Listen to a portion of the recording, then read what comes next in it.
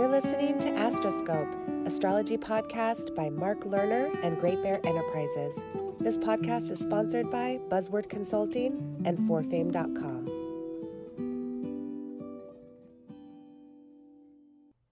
Hello, everyone. Welcome to our podcast number 75. It is Tuesday, Groundhog Day, February 2nd, 2021. And after offering the astrology of Russia's Saturn return in Aquarius, we now present the astrology of the rise to power of Kamala Harris, Part 1. This new podcast and future podcasts in this series contain the natal and secondary progress charts for Kamala Harris, her relocation chart for Washington, D.C., and world map of her key solar, lunar, and planetary lines of energy, the U.S. birth chart for July 4th, 1776 at the Declaration of Independence, the presidential inauguration horoscope for Joe Biden and vice presidential inauguration of Kamala Harris on January 20th, 2021, the total solar eclipse on April 8, 2024, in 3 years, and other horoscopes of major celestial alignments that will be happening during the next several years. Overall, this is the 75th podcast offered to the public since May of 2019. This is very challenging to do. This is in many ways, let's call it an introduction. I'm calling it part one of a two-part series about Kamala Harris. I'll get into why this is complicated. It's one of the more complicated ones, but nevertheless, hopefully in about 2 hours, I will be able to share the essence of where we're going with all this and why it's important. Just for the record, this is, I didn't plan for sure that I was going to do it tonight. I've been preparing this for many, many months, and since I created a podcast or two podcasts in the summer of 2020, during the time that Joe Biden selected Kamala Harris to be his running mate.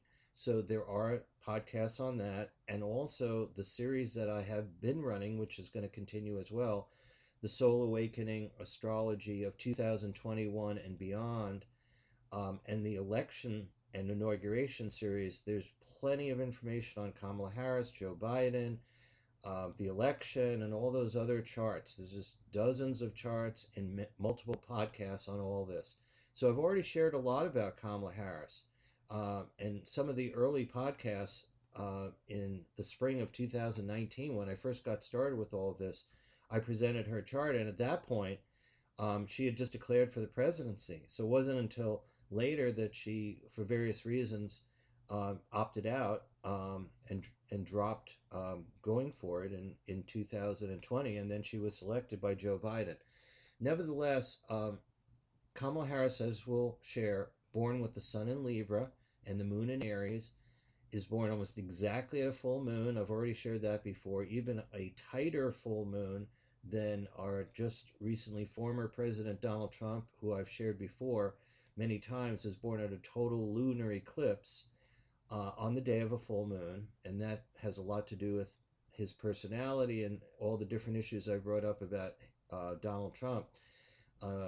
Tonight, the moon is in Libra. This is the one time every 27 days that the transiting moon is conjunct the sun for Kamala Harris. So we're in sync. This is a good time to be able to discuss in an introduction of part one why not Hillary Clinton and not some of these other people who have been in positions like Geraldine Ferraro and Sarah Palin, who've been on tickets as vice president. Now we actually have Kamala Harris in the vice presidency, and first woman to be able to be in this position who could become president at any moment, basically a heartbeat away from becoming president of the United States. So we have to really think about that.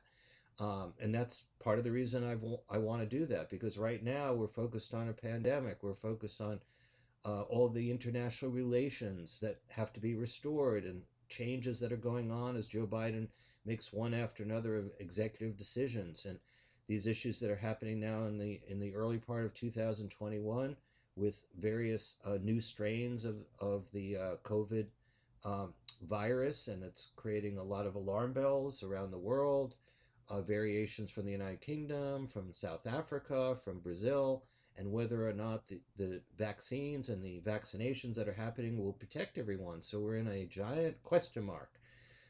We've already been in this question mark for all of 2020, and now we're in another one while we have a new president and vice president in office. So tonight, I just wanted to alert you that we have where I'm recording from on the West Coast is actually a storm, so hopefully I won't lose power. I know there's a nor'easter that hit the East Coast, so 70 or 80 million people have been experiencing snowfalls, extreme snowfalls. And by the way, let me just remind folks that we just had Mercury stationary. Of course, Mercury is retrograde. I'd like you to listen again to my podcast 25, The Truth About Mercury Retrograde, which I did back in November 2019. And it has a whole list of famous people born with Mercury retrograde, as well as information that I originally put into my magazine, Welcome to Planet Earth, the pioneering astrology magazine. This was a cover story, The Truth About Mercury retrograde, several times back in the 1990s and in our last issue in the year 2000. And so there's a podcast on this so that you can learn more about the power of Mercury when it's retrograde, because it's not all that negative. And there are many positive attributes of Mercury retrograde. And I give a list also in that podcast 25. That's in our Mark Lerner Astrology radio astroscope section on our website, www.greatbearenterprises.com, or wherever you get your podcasts. However, by going to our website is when you'll see our folder, which has the charts. And again, with this 75th podcast, we've got a whole bunch of charts that you want to take a look at regarding Kamala Harris and the inauguration chart for January 20th, 2021, the U.S. birth chart.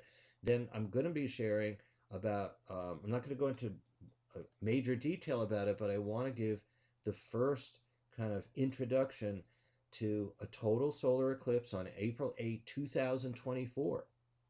That's 3+ years away. But you know how fast time goes, and that's going to be kind of the corollary or mirror reflection to the total solar eclipse we had in 2017 in Leo. If you remember, going from Oregon through the United States through South Carolina, we're going to have a big one in 2024, which will be the next election year. And that is going to be one of the most powerful years. I mean, we've got several other years between now and then that'll all be powerful, including this one, 2022, 2023. As I've shared before, transiting Neptune, which is now in Pisces, is going opposite the USA Neptune from July 4th, 1776. That hasn't happened in 165 years. So that's happening this year. Neptune opposing our Neptune as a country and squaring our Mars. I'm going to get into that in the next couple of podcasts.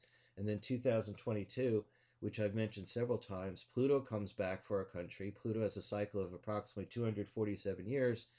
Country was born July 4th, 1776, and we're now on the verge of having Pluto come back. It's almost there, but 3 times in 2022 will happen.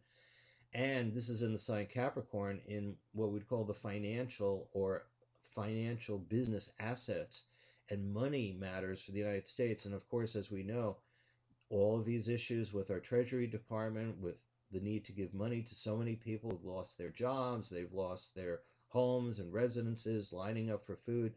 There's millions, tens of millions of Americans who are in dire trouble. And so this is a big plight. And in the last year, in 2020, the previous administration was definitely not focusing on what was really happening in this country. And now we have a different president and vice president. Whether you like our current president and vice president or not, things are changing. And it's going to be a very divided issue for our country. We know the Senate is exactly divided, so that's on a razor's edge. The House of Representatives is closer than it was 2 years ago when Nancy Pelosi became Speaker of the House for the second time. Nobody's ever done that as a woman in our history. So we have an extremely divided legislature. We have a very divided Supreme Court, which is now on the conservative end of the spectrum very strongly. And now we've shifted from what was, I don't even know what we want to call, conservative, Republican executive branch. Although I've shared before, the former president Donald Trump was never conservative. He was never Republican. This has never been who he is. It still isn't who he is, even though he may claim certain things to be focused in terms of republicanism and conservative principles and so on in how everything has been approached. But that's not who Donald Trump ever was in his behavior, and he certainly doesn't behave as a conservative or a Republican in terms of his own life across the board. So if you actually look at everything and you look at his origins in New York and same borough where I came from in Queens, and you know the history of what happened in his life as a real estate agent, taking over things from his father and everything that happened with casinos and his owning a football team and going to the military academy for 5 years when he was in his early teen years and so on. When you look at the actual history and see everything that developed, you come up with a completely different scenario, as well as The Apprentice and The Celebrity Apprentice for 14 years, than the person so many people now consider to be such a conservative, patriotic figure in terms of who he has represented himself to be. At any rate, that's something I've shared before here and there. In the future we'll share again. But now we've got a whole different story because we have a woman who could become president of the United States at any moment. So tonight's astrology is very significant. The reason I brought up Mercury is with these storms, Mercury has always been a representation of weather changes. We go back a couple of thousand years in the history of astrology. Mercury and its movements, we just had Mercury make a station on January 30th, exactly on top of the United States moon in Aquarius, which is our Pallas Athena, and as I've shared before, this planet called Quaoar, another planet beyond Pluto. They're all at the 26th or the 27th degree of Aquarius, and Mercury has just stopped at that point and now is in a retrograde cycle until February 20th. So we have this enormous storm that just hit a nor'easter, dumping historic two feet of snow in different places. And so very often when we have a powerful Mercury station, not just a retrograde cycle, but the fact that it stopped exactly on top of 3 celestial bodies in the United States chart, by the way, in Aquarius, the third and final air sign. And of course, when you start getting frozen air coming in from the north, you can have a nor'easter. And over here in the West Coast, we've been slashed over the last couple of days with enormous amounts of rain. So I don't think we're going to lose power, and therefore I'll be able to keep going with this. So listen to podcast 25, The Truth About Mercury Retrograde. I think you'll find it extremely revealing. Okay, so I have notes all over the place here. That's why I'm saying this is one of the more complicated kind of things to discuss, but I'm going to discuss it anyway. Got to get the ball rolling on Kamala Harris. Now, before I get into the specifics, again, we have her natal chart, we've got a secondary progress chart, we've got a relocation chart, there's what we call a world map that shows all the major solar, lunar, planetary lines affecting the Middle East, how her chart affects the Middle East, the Korean Peninsula, throughout the United States, South America, Europe, and so on. I'll get into that later because I'm going to present the map, and it'll be in our folder with this podcast 75. I'm gonna kind of give you the insight, a brief analysis of some of the hotspots. Remember, on our website, there's a complimentary section called Global Hotspots about new moons and full moons. We also have complimentary Earth Aquarius news section on news. So these are places to go to read more about astrology, as well as astro business keys to learn or relearn or focus on the themes and archetypes of the sun, the moon, the 8 main planets, the 4 main asteroids, and Chiron. So there's plenty of complementary areas on our website to get into. Of course, I always try and give a little promo for the Astrology Cosmic Calendar. 3 words, calendar with a K, that I've done almost for 40 years now, which are all the daily alignments, sun, moon, planets, Chiron, the 4 main asteroids, minor aspects, the nodes of the moon, and so on. Because as I shared, each one of us, whether it's Kamala Harris, Joe Biden, Vladimir Putin, each one of us as individuals, we're all walking cosmic calendars in our birth charts. The moment, the day, month, and year, and the time of our births and the place. So if we don't focus on the cosmic calendar and the day-to-day cycles that are happening all the time, 24/7, we miss an enormous amount of the resonance, as above, so below. The different alignments that we're born with, they keep happening in the sky. So in addition to your own transits, in addition to your own natal chart, in addition to even your own secondary progressions, I heartily and strongly advise everybody, subscribe to the Astrology Cosmic Calendar. You can get it for free, one day at a time, in wherever you get your apps for iPhone and Android. But for pennies a day, I think it's maybe 16 cents to 20 cents a day. If you take out a 1-year subscription or a 6-month or 1-month subscription, you put it on your credit card and you can, it will automatically renew, but you'll get 2, 3 to 4 weeks into the future to plan meetings, to avoid difficult days and times. And that is one thing to really get into. The Astrology Cosmic Calendar, calendar with a K, that used to be at the center of Welcome to Planet Earth for 20 years in the 1980s and 90s, and I've continued it going another 20 years online, and so now it's an app. Okay, so Kamala Harris was born October 20th in 1964. I'm going to give you as many facts in this part 1 as I possibly can. And I've got so many pieces of paper, so there's going to be lots of information, and it's something that if you're into famous women in politics, and Kamala Harris in particular, and this extraordinary opportunity of this particular woman to potentially become president of the United States, in the meantime, learn the ropes in the executive branch of the government as vice president. And we'll see where all this goes, because we know Joe Biden's 78 years old, and he's lasted a long time, but there are question marks that are normal to have at this particular point. Whether somebody who's 78, then next, in November of this year, November 20th, he'll turn 79, and then next year, in 2022, when Pluto comes back 3 times for the United States, he'll turn 80 years old. Now, again, we've got a lot of functioning 80-year-old people around, but Kamala Harris is in the prime of life, and we'll get into all that. So, and we know her birth time. This is very important. We have an exact birth time from a birth certificate for Kamala Harris.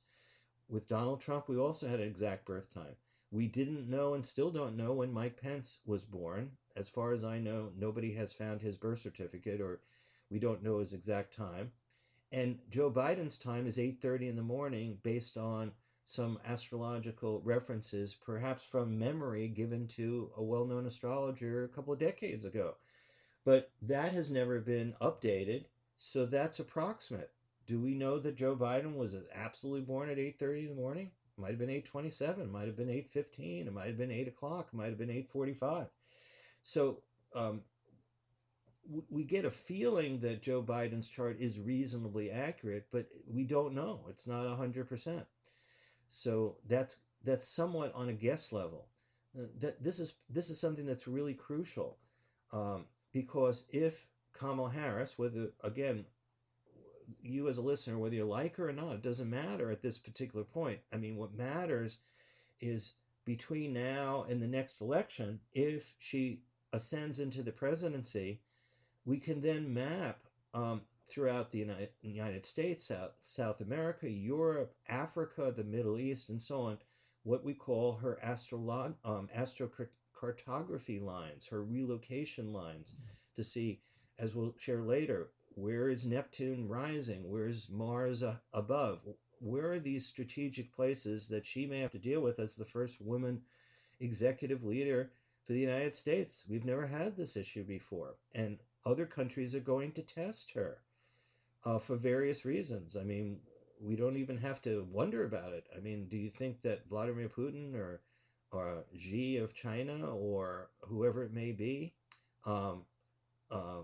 Bashar al-Assad of Syria, Erdogan of Turkey, some of the more authoritarian figures, they're not going to test the United States? I mean, they're going to test Joe Biden too, because he's older, and it's going back into kind of the Barack Obama years of 8 years, and somewhat the Bill Clinton years. In other words, tremendous amount of more of the democratic way of doing things within our legislature and the executive branch of government.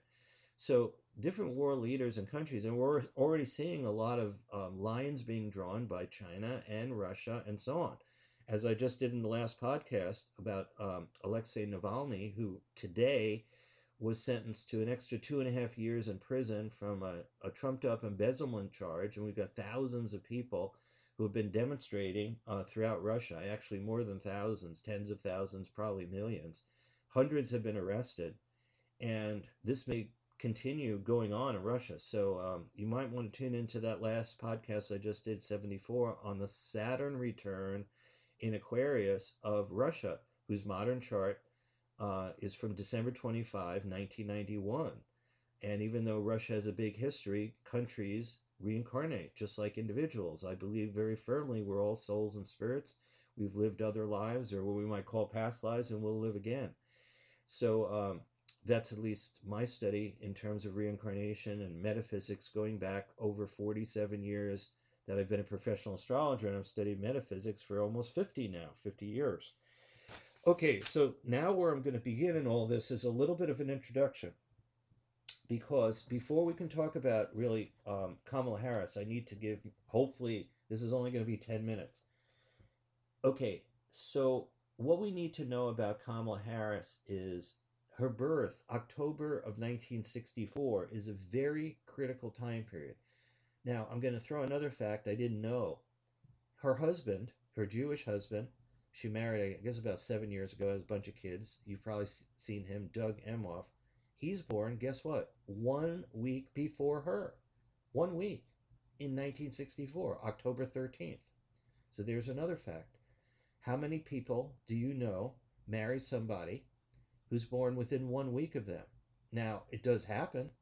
We have people who are high school sweethearts and so on, or people somehow meet when they're young, and maybe, I don't know what the percentage is, but I would say it's a very low percentage.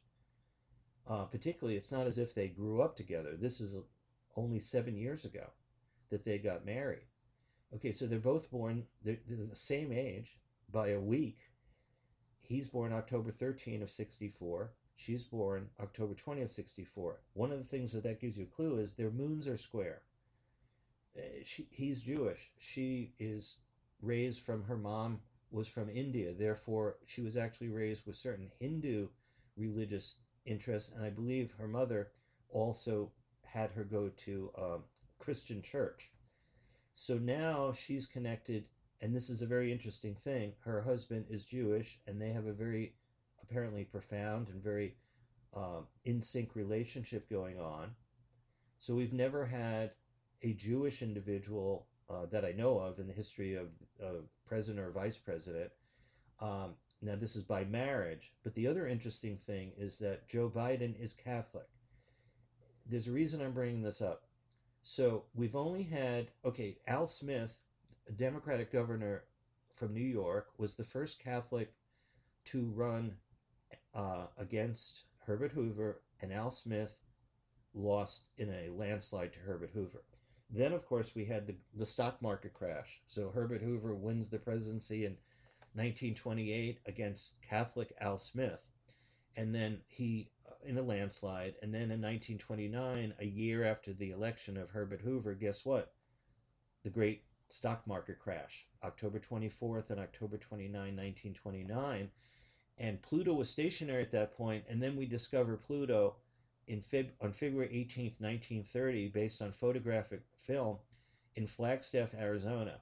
So we get the whole rise of the Great Depression. We get this extreme situation. The reason I'm bringing this up is there's a tremendous amount of anti-Semitism that still exists in this country. We saw it come out in Charlottesville. It's coming out again with the Capitol riots on January 6th, the insurrection there.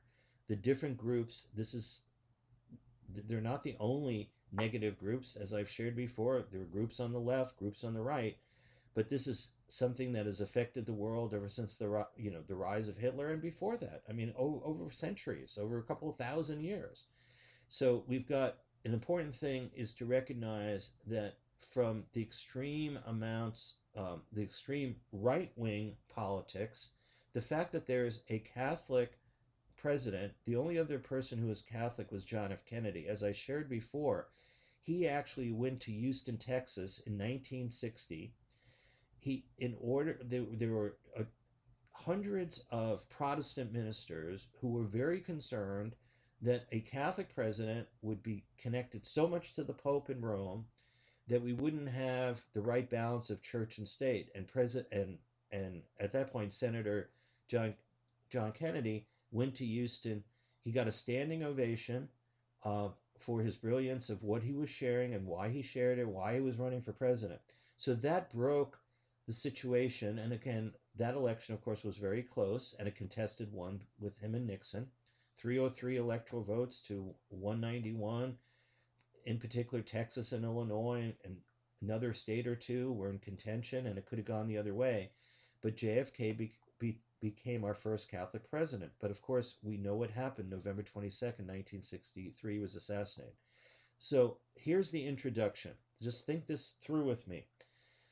Our country, and again, in our Earth Aquarius news section on Great Bear Enterprises, I have one of the most definitive articles that I've ever written, The Wound That Never Heals, America's Turning Point of the 20th Century, about John F. Kennedy, his life, his murder, and so on. So you can get into that there in the Earth Aquarius news section if you haven't. So we're now talking about 11 months before Kamala Harris is born, okay, as well as Doug Emhoff, her husband. November 22nd, 1963. And by the way, Chiron not moving, that's another thing I've gotten into, all about Chiron, the wounded healer, the twilight zone, shamanism, mentors, holistic healing, rainbow bridges, all kinds of spiritual currents, but also wounds and pain and so on. And I've shared about the archetype of Chiron as a centaur and its mythology. So exactly on the day that John F. Kennedy is assassinated, Chiron is totally not moving. And as shared before, stations of celestial bodies imprint the power of that archetype or their archetypes into humanity and on Earth. And that's what happened the day JFK was murdered. So we were thrown into this twilight zone, as Zane Stein articulated, we're thrown into chirological time, beyond chronological time, and suddenly, particularly those 4 days of JFK being murdered, from that Friday through Saturday, Sunday, and then the big procession in Washington, D.C. of all the world leaders on Monday, November 25th, several days later. And of course, remember, Lee Harvey Oswald, the apparent assassin, is then assassinated on Sunday, November 24th, by Jack Ruby. So this is like one of the more extraordinary time periods. We're all of America around the world were thrown out of our regular timing mechanisms, which is Saturnian, and we're all in this chironic twilight zone, higher dimensional, interdimensional, soul searching, all kinds of things. Now, the reason I bring this up is it's so connected to so many different things. Let me just give you one example. The asteroid Vesta, which I just shared in terms of the inauguration chart, Vesta was stationary, exactly square to the United States Mars, and within 1 degree of the United States Neptune. And I've shared before, the 4 main asteroids, Ceres, Pallas Athena, Juno, and Vesta, they're so connected to all of our lives. We need to understand them. My main female teacher, Eleanor Bach, in New York City back in 1973, she brought about the first asteroid ephemera, Ceres, Pallas Athena, Juno, and Vesta. And I've said before, we have a great report, 4 asteroids in Chiron. Right now, we've got 30% off, at least for a couple of days. But whether we have the discount or not, in our report section, in the astrology shop at Great Bear Enterprises, you can get yourself a 4 asteroids in Chiron report, which is not all that expensive. Learn more about where the asteroids are in the signs of the zodiac, in the houses in your chart. What are the major alignments? What are their mythological archetypes and their aspects? So you can get into all of that and learn about the asteroids in Chiron. Okay, so one of the things about Vesta was literally on the United States ascendant at 8 of Sagittarius when John F. Kennedy was murdered and put to rest in Arlington National Cemetery. And Jackie Kennedy created what's called the Eternal Flame, which is a Vesta archetype. Vesta has a lot to do with safety and security, home and hearth. It has to do with insurance coverage and how we invest our time and energy. It has to do with soul sisters and sisterhoods and fellowships, and also occult traditions and secret groups like the FBI, the CIA, the NSA, and so on. And as well of negative groups like the KKK or neo-Nazis and so on. So Vesta can be very positive. It can have a negative effect, just like every single celestial body can operate on a low, middle, or high level. So when John F. Kennedy is murdered, we have so many different archetypes of things going on. Chiron not moving, so many other planetary alignments, but Vesta is one of the more powerful ones. And just today, Brian David Sicknick, the police officer from Washington D.C., was his ashes were brought into the Capitol Rotunda for his family to go there, as well as Joe Biden and Jill Biden, President Biden and First Lady, came in there to pay their respects. And tomorrow, this is the police officer who lost his life during the insurrection on January 6th. So it brought up, I was able to see his birthday, and I noticed something that was really interesting, which was that he was born when Vesta was stationary at the same degree of the zodiac of when John F. Kennedy died and was murdered. This officer who lost his life was born July 30th of 1978. So this was 14 plus years after JFK was murdered, and Vesta, which has about a 4-year cycle or so, would have gone through the 3 orbits and came back exactly to where it was when JFK was murdered, which is also the United States ascendant. So this is what's so amazing about how astrology works. And also this slain officer, Brian Sicknick, born July 30th, 1978, who's being honored now after he died the day after the insurrection there. He died the evening of January 7th of 2021. I looked at his chart. It turns out his Venus is at 21 of Virgo, which is exactly where Vesta just made its station. So you can't make this up. It just shows that if you look even at things that the only way I got this fellow's birth information was I was watching TV in the last couple hours, and they were showing the Capitol Rotunda, and he wasn't lying in state because I guess his family, he decided to be cremated, so his ashes were there, and it had his birthday on there, and I stopped the TV in order to roll it back. When was he born? Because it just seemed like, oh, this is very significant, because we're about to have the second impeachment trial. Senators, particularly Republicans, are needing to really stand up and figure out where do they stand as a party. Are they still going to be following Trump in the next couple of years, or are they going to find their own souls, shall we say, and get back on target to sort of be the conservative Republicans with the principles that they've always had? So this is just a brief note to be aware of, that the death of this police officer, who apparently was hit in the head with a fire extinguisher by these mad rioters who stormed the Capitol. And we know, as I've shared before, to many people might think, oh, that's over with. Well, just by a hair's breadth or razor's edge, Mike Pence, they wanted to hang him. They wanted to do something terrible to Nancy Pelosi. We now know Alexandria Ocasio-Cortez was scared for her life. And hundreds of senators and representatives were all cowering in fear because they didn't know what was going to happen. And it was only due to a couple of police officers steering people in another direction. Otherwise, we would have had more than 5 people dying. 5 people died. Many were injured. But this was the only police officer of the Capitol Police. So it's a very poignant but very meaningful and tragic situation that's developing. At any rate, he's connected back to Vesta, connected back to what I'm talking about as we get into Kamala Harris and her birth in October of 1964. The other part of the story then is you may not be aware of if you're younger or you've forgotten that as the United States was dealing with JFK's murder and Lyndon Johnson took over, then he put together what would be the Warren Commission. He put Earl Warren into the head of this group, all white guys, to be a part of the Warren Commission to investigate President Kennedy's murder, We also know Gerald Ford became a member of that and eventually went on to become vice president under Nixon after Agnew resigned, and then he became president, and then he lost to Jimmy Carter.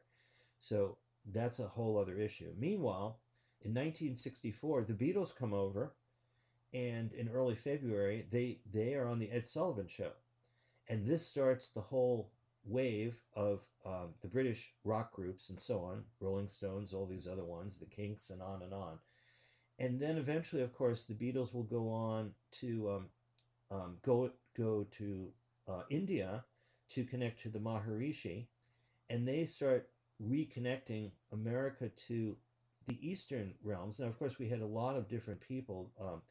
Alan Watts, R.D. Laing, a lot of people I read in college who had already got into, I remember a book called Psychotherapy East and West. Many different Westerners had gone already to India and other places, I mean, in terms of philosophers and writers and so on. But the Beatles going over in early 1964, I mean, they came here, and then eventually it wasn't until several years later that they wind up connecting to the Maharishi, getting into yoga and spirituality and meditation and taking drugs and different kinds of things. So the point is that we have this turning point, what I call the wound that never heals, America's turning point of the 20th century with the murder of John F. Kennedy at this powerful time of Chiron, of Vesta, of so many different key planetary energies. There was much more. Venus and Mars were in a conjunction at that point in Sagittarius when he died. So many other kinds of things. And then in a couple of months, then the Beatles come over, and it's almost kind of a nurturing through music, a whole new melody, a whole new sound. And I'll get into this in another podcast in the future about the astrology of sound and music. There's something I want to present about that based on some cover stories I did back about music and classical music. So I'll get into that in the future. But it's around this time, if you just think of a pregnancy cycle, that Kamala Harris's mother becomes pregnant. It would have been around February. Let's see if that's right. The second month of the year. Yeah, January or February, because Kamala Harris is born in October. So in the aftermath of the JFK murder, and as 1964 gets started, Kamala Harris's mom becomes pregnant. Okay, the Beatles come to the United States. We've got this interim and change.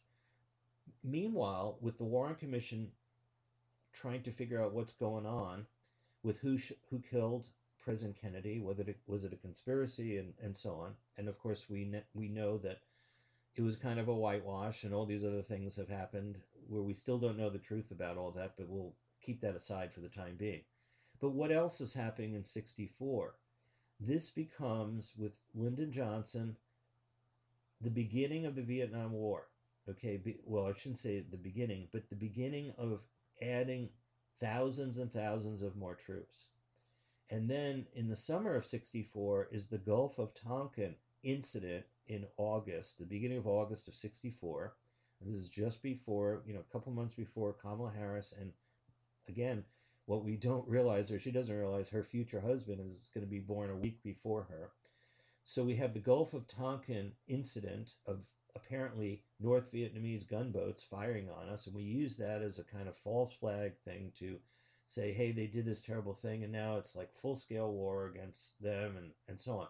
And this eventually leads to, over the next several years, of this tremendous wave of fighting in Vietnam. In the meantime, over in Berkeley, California, right at the point in the fall of 64, again, as Kamala Harris is about to be born, we've got the free speech movement happening in California. Now remember, Kamala Harris was born in Oakland, California. It turns out there was just a show, this is another fact, another important thing, on CNN, Kamala Harris Making History. I've seen it now twice, 1 hour show, because it goes into how, when she was born, it shows that her mother was very active at that point in her own education and with the free speech movement and different things that were happening in that fall. Now, again, she's pregnant, so she's about to give birth, but we've got the Warren Commission, we've got the Beatles coming over, we've got the Gulf of Tonkin incident that begins this process that will eventually lead to all kinds of battles between particularly people on the left wanting to revolt. We don't want to have a war. And I was my at this point I was only 14, which I'll get to. I was just getting, I guess it would I think I wasn't a freshman. I was a sophomore or junior in high school at this point, 1964. I was 14 years old.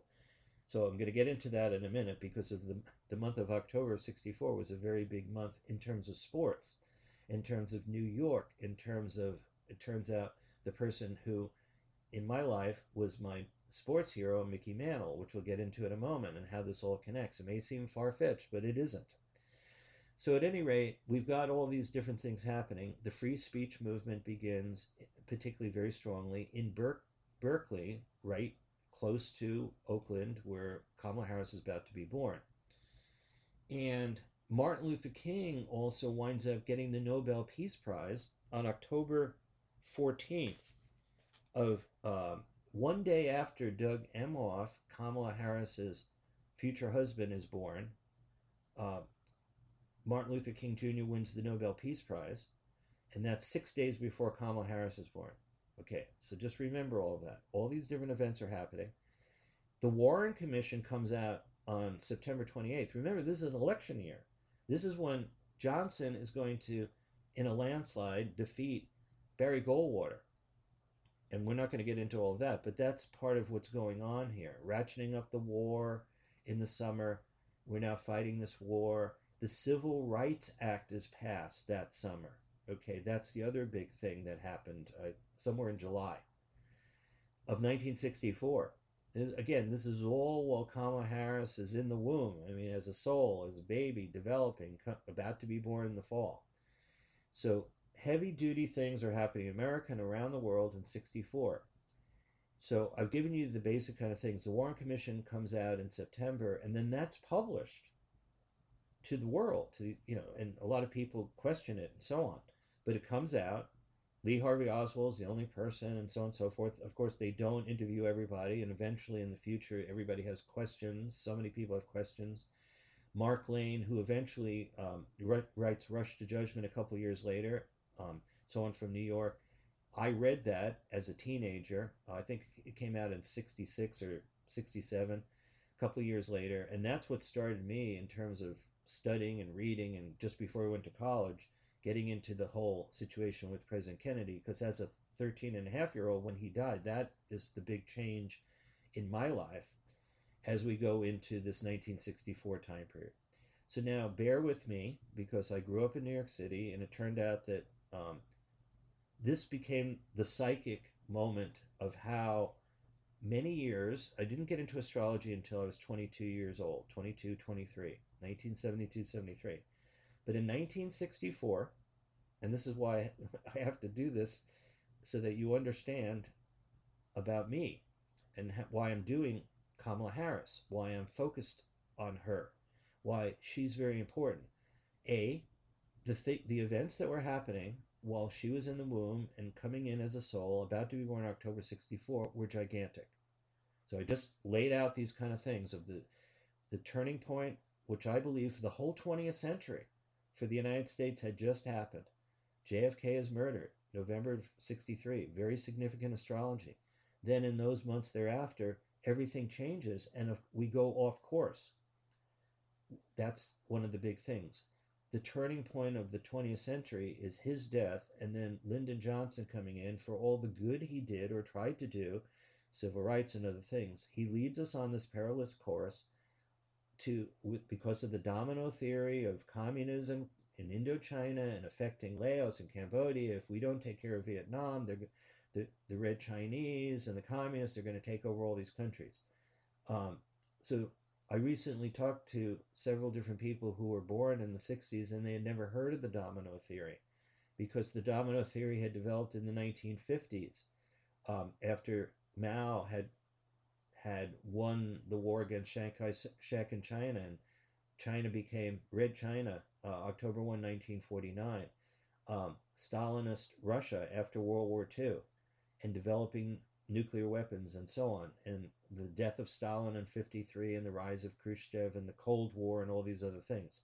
In the meantime, we have this fight with North Vietnam and the split between South Vietnam and North Vietnam, and the North Vietnamese being supported by Russians and Chinese, and we supporting South Vietnam and the development of this domino theory. At any rate, hundreds of thousands of Americans are eventually sent to Vietnam. And this is what creates the movement, the liberal movement against the war, which leads eventually to Lyndon Johnson not seeking re-election and leads to the terrible events of 1968 when I became a student at Michigan State. And again, the assassination of Martin Luther King, the assassination of Robert Kennedy,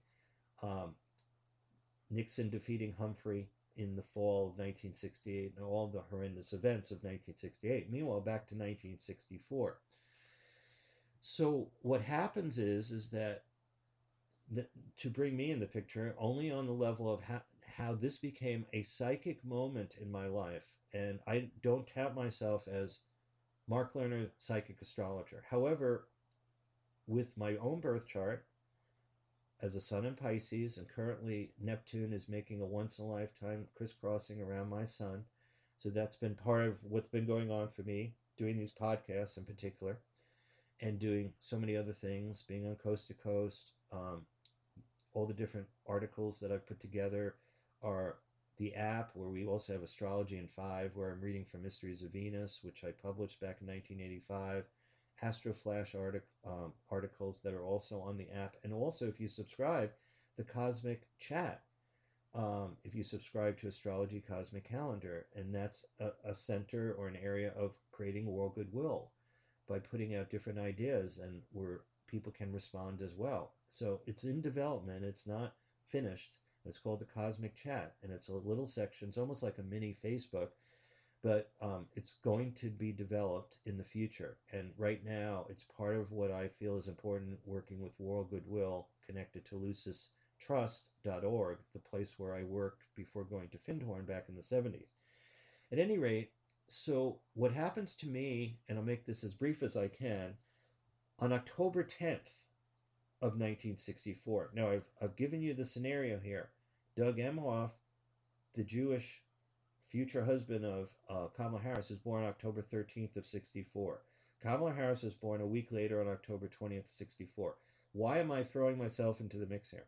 Well, this is when my whole life changes because of the death of John F. Kennedy in November of 63. Beatles come, that affects me too. I mean, growing up at that particular point, that's a wave of music that affects me.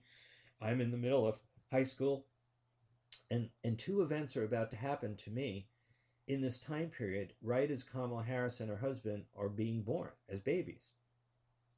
On Saturday, October 10, in New York City, the third game of the World Series is happening between the St. Louis Cardinals and the New York Yankees. Now, I have grow up as a Yankee fan. I'm not going to get into all of that. I've shared before about Yogi Berra. My dad was a doctor, but we're growing up in New York.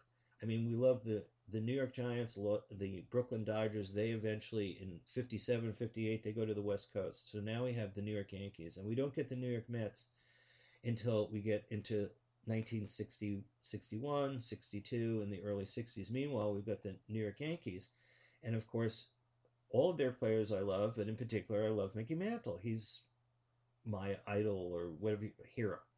So on a Saturday on October 10, again, 3 days and 10 days before the births of Doug Emhoff and Kamala Harris in that year, I'm on my way on a Saturday, a beautiful day, to go to a park. Again, I'm in Queens, New York, the same borough where Donald Trump was born 4 years before me.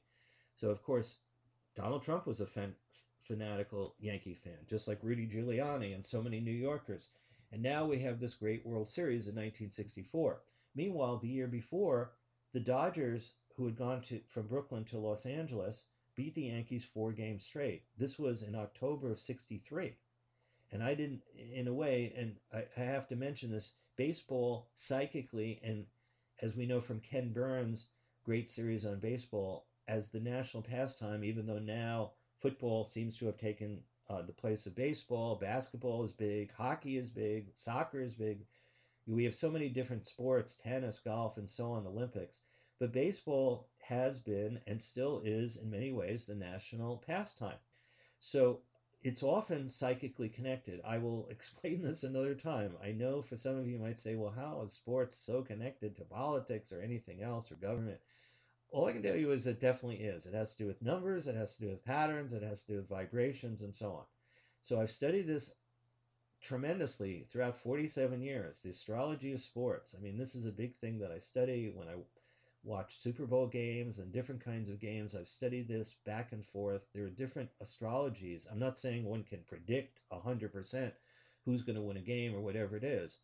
But there are different things that one can do. You look at, say, the charts of a manager for baseball, or when a game starts, or same thing with football or basketball. You know, who are the players? I've checked this out with quarterbacks like Tom Brady versus Eli Manning during the 2 Super Bowls when Eli Manning beat Tom Brady. I looked at the astrology of those things and could see why Tom Brady lost those 2 Super Bowls, because of the charts of Tom Brady and Eli Manning. I'm just giving you examples. So I'm not the only person who does this. Okay, there are a lot of people who work with sports and, you know, often from gambling and things like Las Vegas and other kinds of things. I'm not talking about it from that perspective. I'm talking about it in terms of numbers and patterns and horoscopes, and when games begin, and doing the astrology charts of things, or of the people who are in charge, or of coaches and managers and so on. There's a vast astrology that can be used to understand all this. At any rate, a year before, in October of '63, the Dodgers beat the Yankees 4 games straight. It was, for me and for New Yorkers, that was very demoralizing. Of course, there are many, we still do not have the Seattle Mariners have never gone to the World Series. There are plenty of teams that's like, hey, why are you complaining when you're in New York and they've been in the World Series so many times? I'm just saying, as a kid growing up, when you're into all of that and you're 13 years old, and you don't realize the President of the United States is about to be horribly murdered, as a kid, it was kind of depressing for your team not even to win 1 game. Okay, the super champions of the New York Yankees, they had beaten the San Francisco Giants in '62. They had beaten Cincinnati Reds in '61. They had lost to the Pittsburgh Pirates in '60 in 7-game series. So the Yankees, of course, had sterling records from the 1920s and 30s and 40s, 50s, 60s, and so on. So we get into the situation of October 10, Saturday, October 10 of 1964, and I'm on the way just to play with my friends at one of the parks where I lived in the area of Kew Gardens in Forest Hills, New York, which is not far from, again, where Donald Trump was born. But at any rate, I'm just going to play with my friends, and as I'm walking there, and I only have about $1 in my pocket. I'm not, and I'm definitely not supposed to go anywhere. I mean, my parents would not want me to travel somewhere. I realized the Yankees are going to be playing at Yankee Stadium in the 3rd game of the World Series. I knew it was going to happen that day, and I just figured when I got home later, I would maybe catch the game on TV, talk to my dad who'd be at home or whatever. But there's a voice in my head that says, go to Yankee Stadium. And it's like, what? Go to Yankee Stadium. Now, I realized I didn't have a ticket to go to a World Series game. Nobody in my family. My dad would have loved to have gone to a World Series game. He listened to Babe Ruth, and on the radio, Lou Gehrig, Joe DiMaggio, these different people in the 1920s and 1930s before TV. Now, you tell me all these stories. Well, he never got to go to a World Series game, and that was always something that only like an elite person or somebody who knew somebody could get into a World Series game. So at any rate, where I am walking that time it was pretty much a voice in my mind. I'm only 14 years old, 14 and a half, know nothing about astrology, won't know anything about astrology for a number of years. Go to Yankee Stadium, kind of like Field of Dreams, go the distance. So go to Yankee Stadium. Well, I knew how to get to Yankee Stadium because my dad and I had gone there, sometimes by subway and sometimes by car. So I knew I had enough to go on a subway token to go. It was a little bit of an unusual thing. And again, I'm not supposed to do this. I mean, at 14, if basically growing up in my family, if my mom or grandmother knew, hey, I'm not at the park playing with my friends, which is where I told everybody was going to go for a few hours. Instead, I'm taking 2 subways to get to the Bronx, where Yankee Stadium is. At any rate, that's what I do. And I show up there. I just wanted to get a sense. This was what my feeling was. It was a beautiful day. What would it be like to be around Yankee Stadium? That was my feeling. Just to see the smells, peanuts, hot dogs, in the outside. I didn't have a ticket. There's no way I'm going to get to see a game. How would I ever get to see a game? So I get there and I have a token to go home, and I think I had like 35 more cents in my pocket in case they'd have different vendors there. Maybe I could buy some souvenir or something. So I see everybody, and everybody's about to go in. I had gotten there just before game time, and I just am about to turn around to go back on the subway and go home. Okay, this was it. I got to be, I can tell my dad. I wasn't even going to tell him because I didn't want my family to know that instead of just going with my friends around the corner and play ball, basketball or whatever we were going to play that day, at a concrete playground, just be with my friends. Instead, here I am taking 2 subways going to the Bronx where I shouldn't be. Well, 3 guys, tall guys with Texas, with cowboy boots and hats, they say to me, "Son, do you have a ticket to go to the game?" And I grew up to not talk to strangers or do anything, but here I am in front of Yankee Stadium. They said, "Do you have a ticket to go to the game?" And I shook my head no. And they said, "Do you want to go to the game?" It's like, they said, "Our 4th guy didn't show up. Somebody else from Texas, I guess, didn't show up, and we have an extra ticket to the game." So I figured, what's going to happen to me? There's 67,000 people at Yankee Stadium. So I said, okay. Thinking about it right now, it's just like I think of myself as a 14-year-old, and I know I was thinking, if my mom or my grandmother or even my dad, if they knew what I was doing, this would be like punishment somehow. Even 14 in high school, of course, I'm almost an adult, in a couple of years. But nevertheless, so I'm in the stadium, unbelievable seats, Yankee Stadium, very historic, mezzanine, behind home plate. It's a tie score, 1-1. And it goes into the 9th inning, and St. Louis Cardinals bring in their knuckleballer, Barney Schultz, who warms up on the mound. And my idol, Mickey Mantle, is up number 1. And everybody has gone for a few minutes. Everybody's thinking, okay, the game is tied. The odds are it's going to go into extra innings. They're not focused on Mickey Mantle as the first player in the bottom of the 9th inning at Yankee Stadium. People are going to get hot dogs and sodas, like settling down. Maybe this will be extra innings and so on. At any rate, long story short here, so Mickey Mantle comes up batting left-handed. Barney Schultz is this knuckleballer. Well, knuckleball pitchers, if the actual pitch is knuckling, then it's hard to hit. Once in a while, with knuckleball pitchers, it doesn't move around.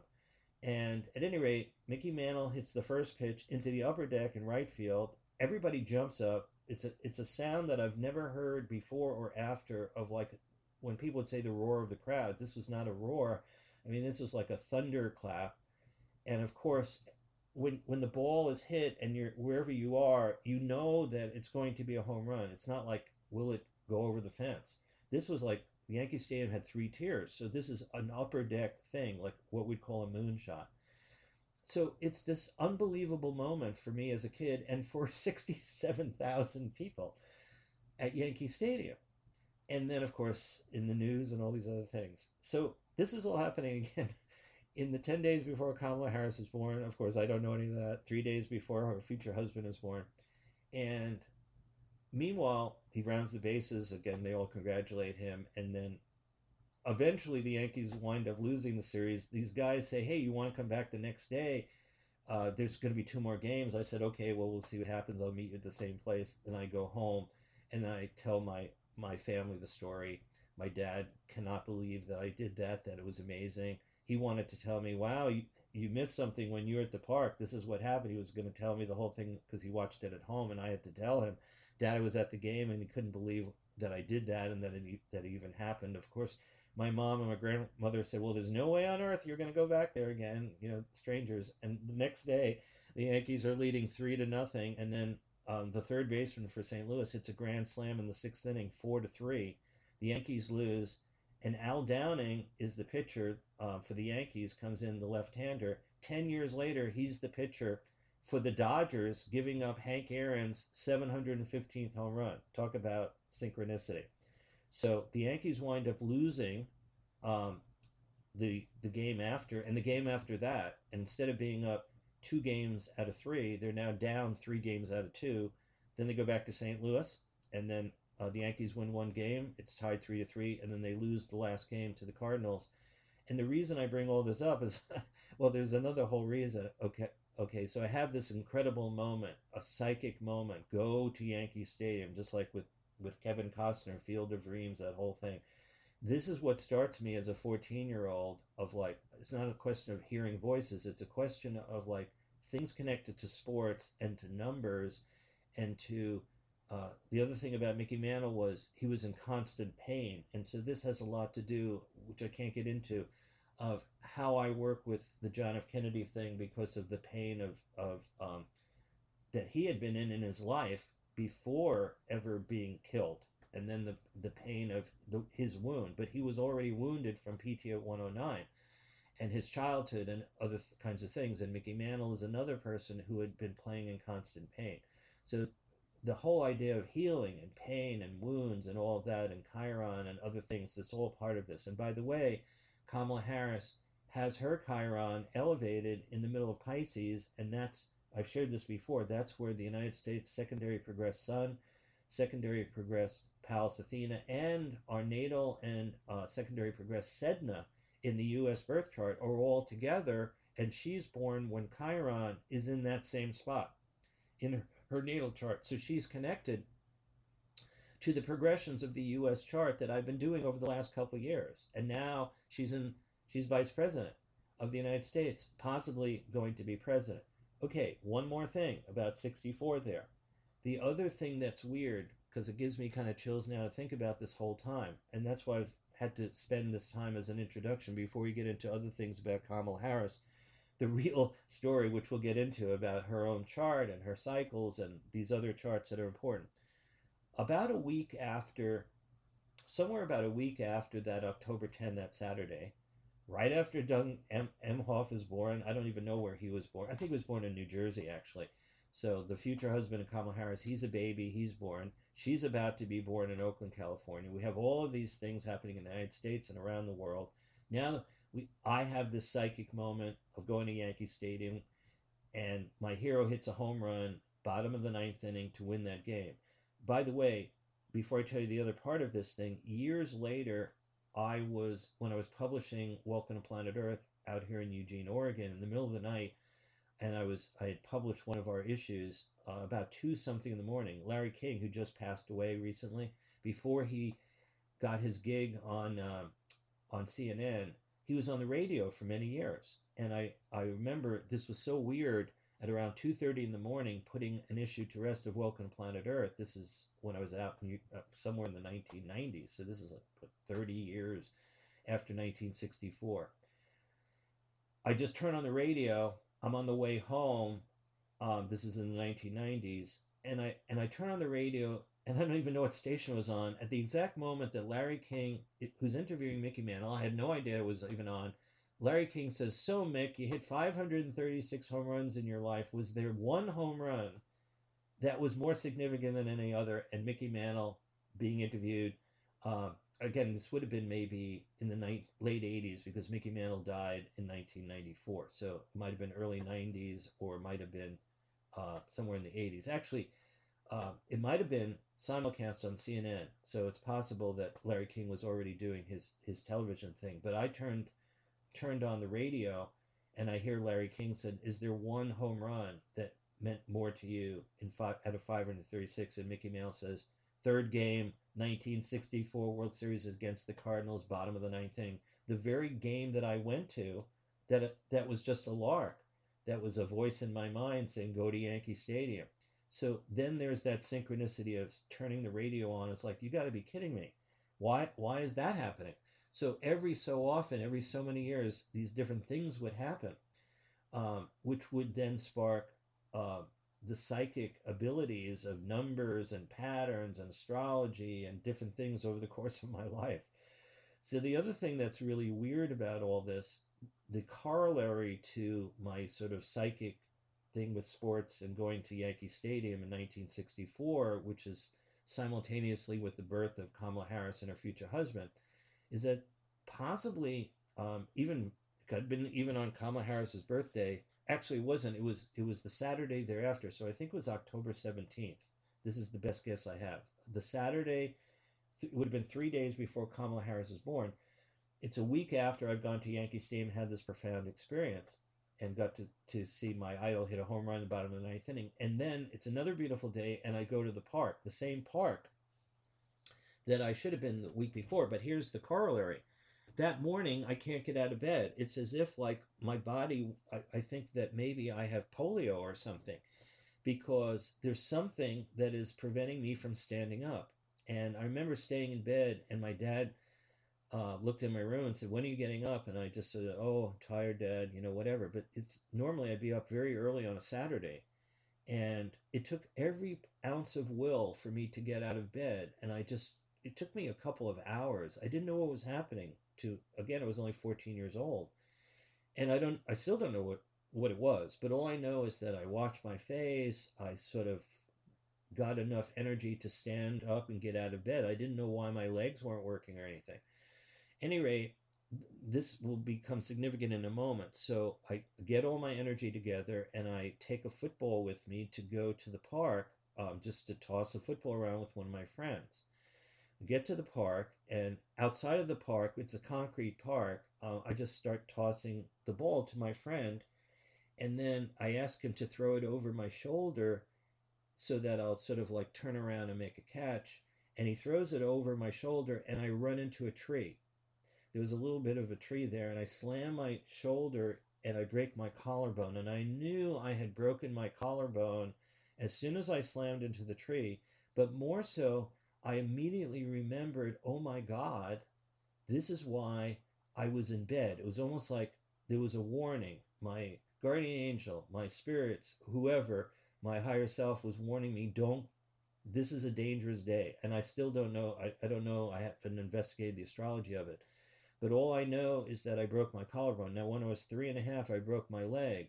So this is now I'm 14.5, a little over 14.5.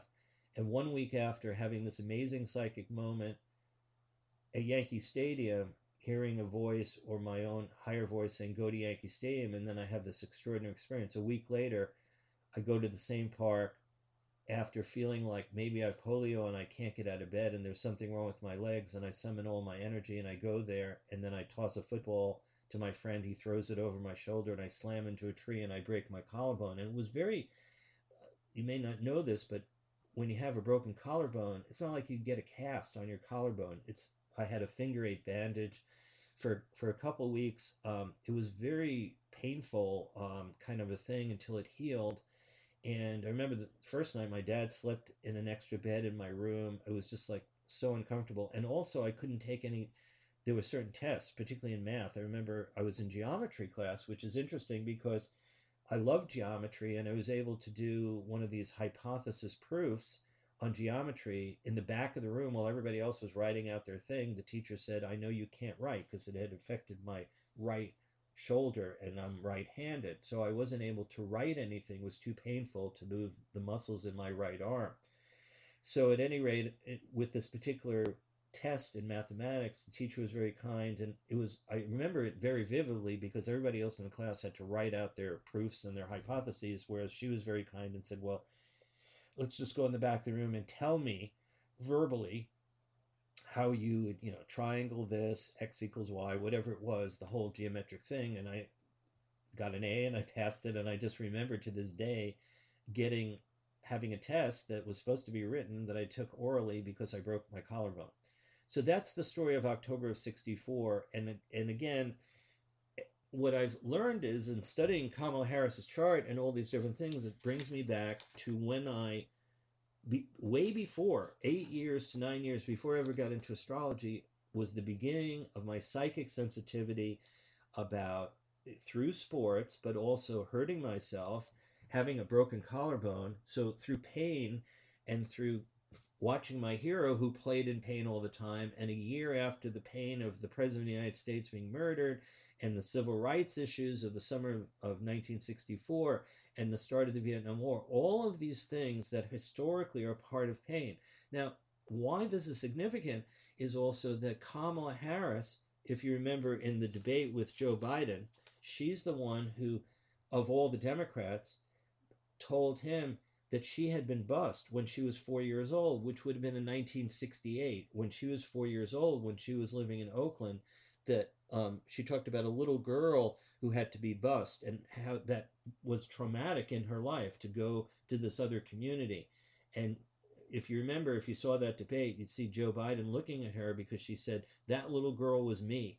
She had told the story like a little girl of color growing up, having to be bussed. So the whole thing of civil rights, and that was a turning point of that debate. And then when we learned, again, if you watch the Kamala Harris Making History on CNN, or you know anything about her, her first main position of power in California was District Attorney of San Francisco. Then she became Attorney General of California. Then, of course, she became Senator. And now she's Vice President of the United States. But she wanted to be president. She came out, I forget when it was, but in 2019. In fact, her rally was in Oakland, California, was one of the bigger rallies. And I know Rachel Maddow on MSNBC, her feeling was, hey, Kamala Harris, I'm for her. Or when she talks about it, that when Kamala Harris came out to run for president, Rachel Maddow was thinking she's got a shot at it after the whole Hillary Clinton debacle of 2016. Okay, so having said all that, and that took, I don't know, I'm just going to take a look here, but I've been wanting to share this for an incredibly long time, and I think this has taken me a little over an hour to get the introduction going, but that's the way it is. So at least I've said what I needed to say. And now you know a lot more about my background, how it connects up to Kamala Harris, the sequence of events of 1963-64. One other thing I want to say is, in December of 63, I had been fortunate to go to a summer camp with my sisters. This brings up the idea of why I'm so tuned into Kamala Harris. I was the fifth member of the family. In fact, my parents never told me that there was a girl who died. My mom gave birth to a child. My mom had German measles. This was in 1942. This baby would have been born, lasted 3 days. I was never told this. And then my older sister was born in 1944. Then the sister, who was just a little older than myself, was born in 1947. And then I was born. I was the last member of the family. So I grew up with two older sisters. I would have had three if the baby had lived. And then so many of the people I've been close to in my life have sisters, and I have two daughters myself. And then my daughters have two daughters. Now there are boys now in the family, but it took a really long time. The whole connection that I have with sisters was very, very big. And we know Kamala Harris has one sister, and she was in a divorced family. So her father, who was from Jamaica, Kamala Harris's father, then they divorced. I think she was 7, and her mom, who's from India, then became a single mom, raising Kamala Harris and her sister Maya. So at any rate, this whole issue of what happened with the debates, where Kamala Harris winds up, and here's the other connection, even though she's the one who pointedly said to Joe Biden in the debate, look, you had, in the Senate, you had to deal with these segregationist Democratic senators, and you had to sort of go against some of your own principles in order to make things happen. And so she was bringing up the whole thing of the racial divide in the country. So again, what I'm saying is, in the summer of 64, when the Civil Rights Act is passed, this is when Kamala Harris is about to be born, as well as the free speech movement, as well as the issues about Vietnam, and all this starts culminating over the next several years. Again, in her chart, you will see her Venus is conjunct Uranus and Pluto, because she's born in the 1964 to 66 period, when Uranus and Pluto made their conjunction, which happens infrequently. The previous time, oddly enough, of Uranus and Pluto had coming together was when California became a state in 1850, September 9, 1850, the state chart for California. So it's interesting that when California entered the Union, Uranus and Pluto were together late in the sign Aries, where Kamala Harris has her moon conjunct Sedna at the top of her birth chart, which, by the way, in her relocation chart becomes elevated so that you'll see this if you get into the folder. Kamala Harris is born with Gemini rising, with the lunar nodes rising and setting. As I shared either a couple of podcasts ago, the new moon before the birth of the United States, the new moon that took place in June of 1776, is exactly, the sun and moon are exactly rising in Kamala Harris's birth chart. All of these little things that I'm adding are all significant points on the way for her to become vice president, potentially president of the United States. So, because they're all key moments, they're key moments of time that are part of the culture about racial issues and ethnic issues, and particularly women never having positions of power, which we'll get into again. So it turns out that, and I hadn't really thought of this before, that when California entered the Union, September 9, 1850, Uranus and Pluto were together at the end of Aries, and then Kamala Harris, at the next time that Uranus and Pluto are in this conjunction, they're in the middle of Virgo, and then she also has Venus in that area in a triple conjunction in her fourth house of home, roots, and foundations. And of course, that has a lot to do with the women's movement and all kinds of other things. And again, her being born at a full moon, almost exact, sun at 27 of Libra, moon at 27 of Aries. By the way, I shared in a previous podcast, what's amazing is the Andromeda galaxy, astronomically, is at 27 of Aries. Her moon and her full moon connects her to the Andromeda galaxy. This may sound like, well, what's so important about that? Well, the Andromeda galaxy, believe it or not, of billions of stars, will merge with the Milky Way, our galaxy of our sun and all the billions of suns in our galaxy. We're 26,000 light years from the center of our galaxy, and we have billions of stars and planets in our galaxy. Well, astronomers have said and know that there will be a merging of the Andromeda galaxy, which is what we might say almost our soul sister galaxy to the Milky Way. And this is not going to necessarily mean that, like, there's catastrophe where all the planets and suns will collide, because there's a lot of space within galaxies we don't think about, even though there are billions of stars. Just like we've learned in physics and so on, that with atoms and all kinds of molecules and so on, there's an enormous amount of space in terms of who we really are in our cells, in our physical and etheric bodies, and our astral mental bodies, and so on. We seem to have a physical form, and we do, but at the same time, there is an enormous amount of, shall we say, spatial reality within our existence. Same thing within the Milky Way galaxy and the Andromeda galaxy. So it turns out Kamala Harris, her alignment of the sun and moon, brings her moon, which is elevated in the 11th house in her chart on the West Coast, but when she moves to Washington, D.C., as a senator and in terms of being vice president, potentially as president, her moon and her Sedna are elevated directly above and become even more prominent. And that means the Andromeda galaxy and its billions of stars somehow have a connection with Kamala Harris. And Andromeda is based on more of a feminine archetype in mythology. So I'm not saying the Milky Way has to be male, but if relative on the cosmic level of two galaxies colliding or coming together only in billions of years, in a sense, it's a kind of cosmic marriage. That the Andromeda galaxy, if we were to say, is more feminine in principle, the Milky Way more masculine. At some point in the long distance future, there will be a merging, and we now have a person who's the first woman, not just woman of color, but woman at all, in a position as vice president, could become president of the United States, and somehow she has this connection astronomically. So, where do we stand in all this? What do I want to present? There's a whole bunch of things. Again, this is going to be a list.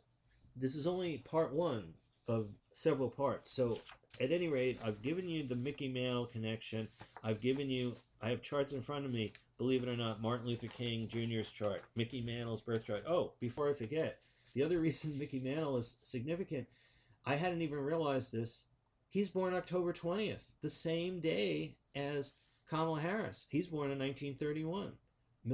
Willie Mays was born in May of 1931. Mickey Mantle was born October 20th of 31. They're both babies born in 1931, which was, by the way, the same year that Mikhail Gorbachev was born. I mentioned him in the last podcast about Russia and the Soviet Union. And there was a lot. This is the beginning of the Great Depression, the first couple of years of the Great Depression.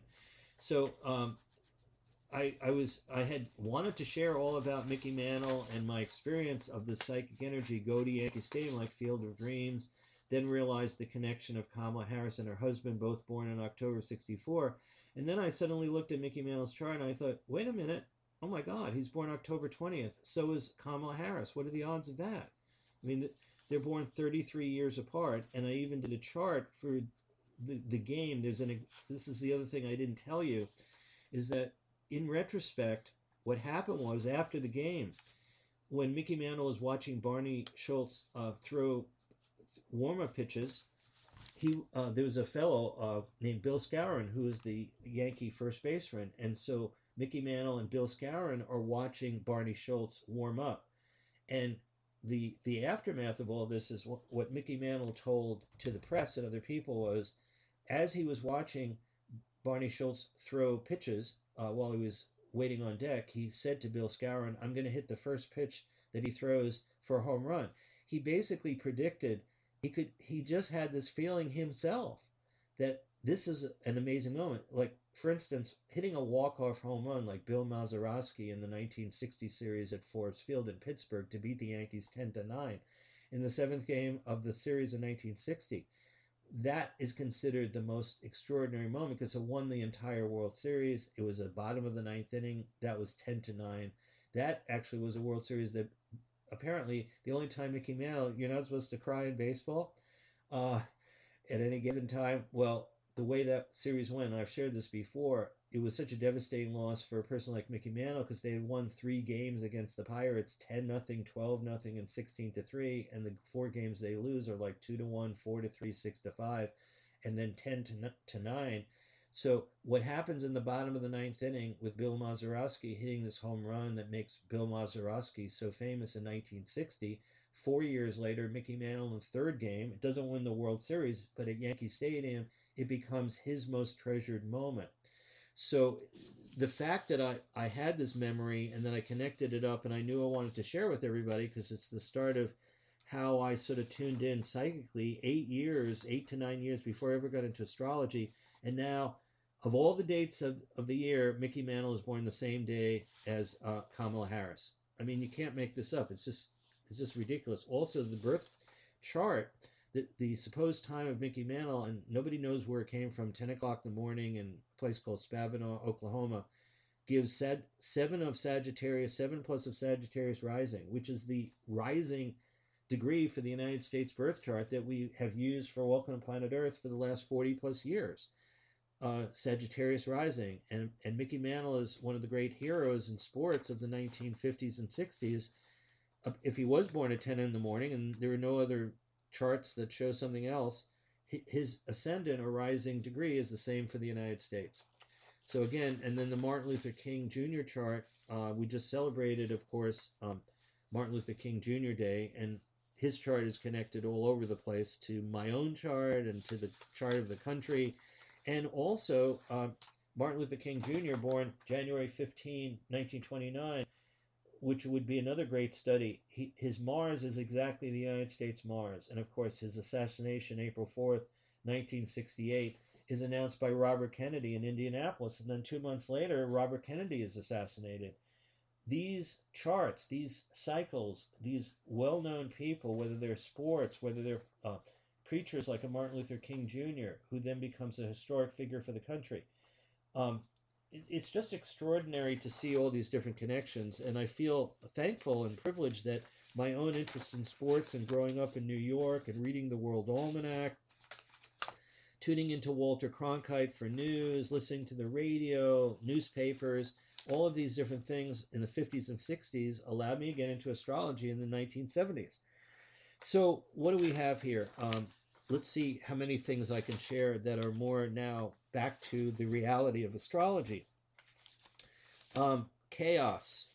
I've mentioned now a couple of months ago there is a planet at the top of the United States birth chart next to Neptune, which is the most elevated planet. Once Neptune was discovered, September 23rd, 1846. I'm not going to get into everything about Neptune, but right next to Neptune in the U.S. chart is this planet beyond Pluto. It was discovered like about 20 years ago. It's called Chaos. And that particular planet is at about 23 of Virgo in the United States birth chart. However, now Chaos is in Gemini, in late Gemini. And where is this planet? And named after the primordial chaos out of ancient Greek mythology.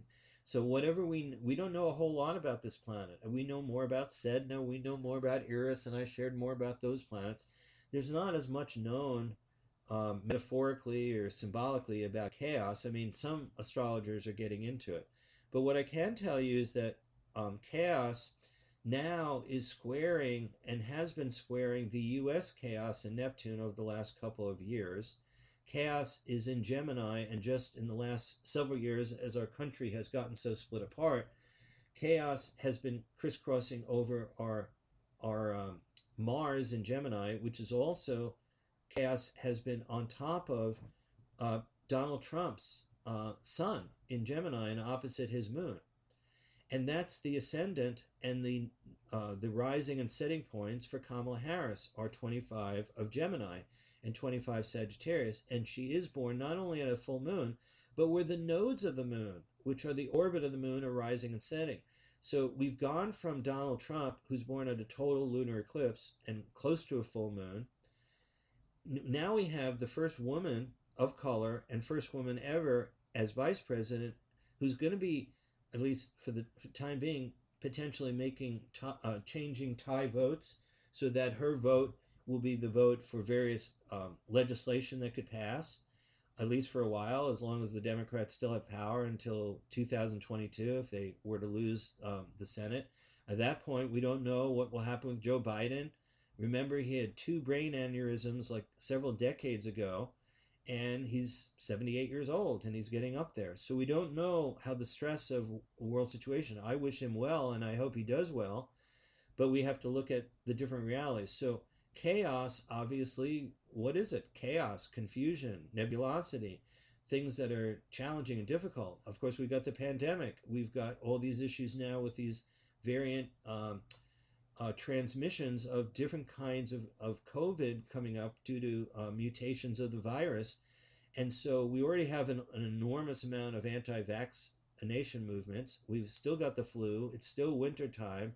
We get contradictory things coming out, even though I feel we really need to focus on the science and medicine and doctors. And I'm the son of a doctor and come from a doctor's family. So that's what I'm inclined toward. But we've got so much information that's coming out that's confusing. So again, the fact that chaos, this outer planet, which I had, not that many astrologers are focused on it. I mean, some are now, if you use some of these outer planets. There are other ones, Varuna, there's Maki Maki, Haumea, Ixion. There's so many of these trans-Neptunian and trans-Pluto planets that are out there with larger cycles beyond Pluto cycles of 247 years. So this is another thing that I wanted to mention about chaos right now on Kamala Harris's ascendant, but it's also close to Donald Trump's sun and opposite his moon, and he's now in a second impeachment. And look at everything that happened with January 6th and his exhorting the crowd and how the crowd behaved and became a mob scene. So this chaos energy is also very significant. Okay, so what else? There are a number of notes that I have here. At the inauguration, to jump into that, and I shared this a little bit another time, so I don't know if I have the chart in front of me. I've got so many different charts, but I do remember it. And it's one, oh yeah, I do have it over here. One of the things I wanted to say that I think is very powerful and why there's a fairly decent chance that Kamala Harris, due to some issue or another with President Biden, with his health or his vitality or whatever it may be, there's going to be an increasingly focused energy on whether Kamala Harris might at some point during these 4 years, would she take over if stress or difficulties or health matters were to besiege a president. I mean, these are still concerns. Doesn't look like Joe Biden at the current time would fall victim to stress or health issues, but you never know what's going to happen. So it turns out, if you look at the inauguration chart, remember, an inauguration chart lasts for 4 years. You can listen to some of my other podcasts about all this. So I'm presenting the inauguration chart again. However, there is the more complex inauguration chart, aside from sun, moon, 8 planets, 4 main asteroids, Chiron, the nodes. If you add these other asteroids and faraway planets, it turns out that Chariklo, I mentioned before, is the companion to Chiron. Chiron has a 50-year cycle. Chiron is the male centaur connected to healing and wounds and rainbow bridges and twilight zones and shamans and mentors and so many other factors, as well as doing work with tarot and astrology and so on, is very connected to Chiron. Chiron's partner is named Chariklo, has a 62-year cycle. Well, it turns out that all this focus recently on Jupiter and Saturn coming together, first time in 20 years, first time in Aquarius since 1405, Jupiter and Saturn coming together in Aquarius. Of course, in the inauguration chart, we have the sun overhead in Aquarius on January 20th, 2021. Jupiter and Saturn are nearby. There's Pallas Athena, looks like a diamond with a cross under it. Mercury, they're all in Aquarius. They're very, anything that is directly above emphasizes career, profession, achievement, worldly stature, and so on. But hidden within this chart is this prominence of Chariklo, the feminine partner to Chiron. In other words, Chariklo and the sun are together within, they're the closest conjunction. The sun is in Aquarius, Chariklo is at 30 degrees of Capricorn, and they're together in the 10th house.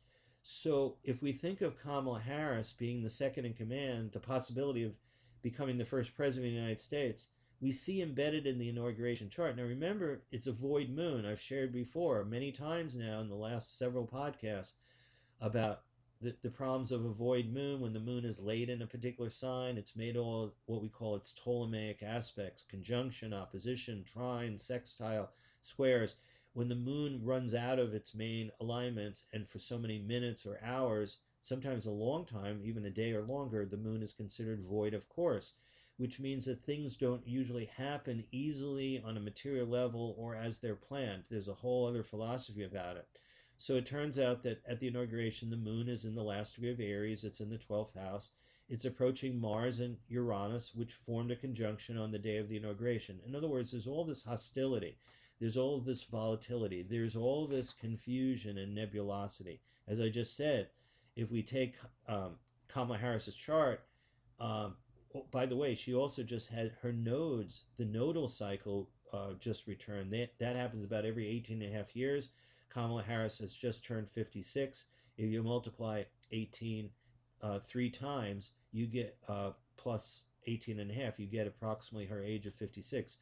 So the nodes of the moon, which have a lot to do with fate and destiny, she just had them return as she was selected in August of 2020, which, by the way, was the 100th anniversary of women having the vote nationally. Even though women in certain states were able to vote, it wasn't a national policy until the 19th Amendment to the Constitution had its validation by 3/4 of the states. That happened in August of 1920, and it turned out, you may remember, that the conventions, particularly the Democratic convention, was supposed to be in Milwaukee, but they delayed it, and it wasn't in person. It was virtual, and the Democrats met in the 3rd week of August, exactly at the anniversary of the 100th anniversary of women having the national right to vote, and lo and behold, Joe Biden selects Kamala Harris at that point. So that's extremely significant there with our history. And then the Republicans had their convention a week later. So both of the conventions were happening. At one point, there were rumors that Donald Trump might toss out Mike Pence and put in Nikki Haley, who had been the former South Carolina Republican governor, who's, oddly enough, part Indian. So on the other side of the equation, and she might run for president in 4 years. And so I don't know exactly her parentage, but I know she's part Indian.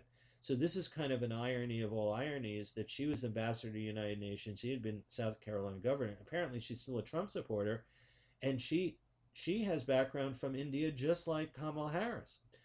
And she's born January 20th on Inauguration Day, and I forget the year. I don't have it in front of me, so I don't want to say, but I know she's born, and that's why she has a shot at running in the Republican primary, assuming Donald Trump doesn't run again.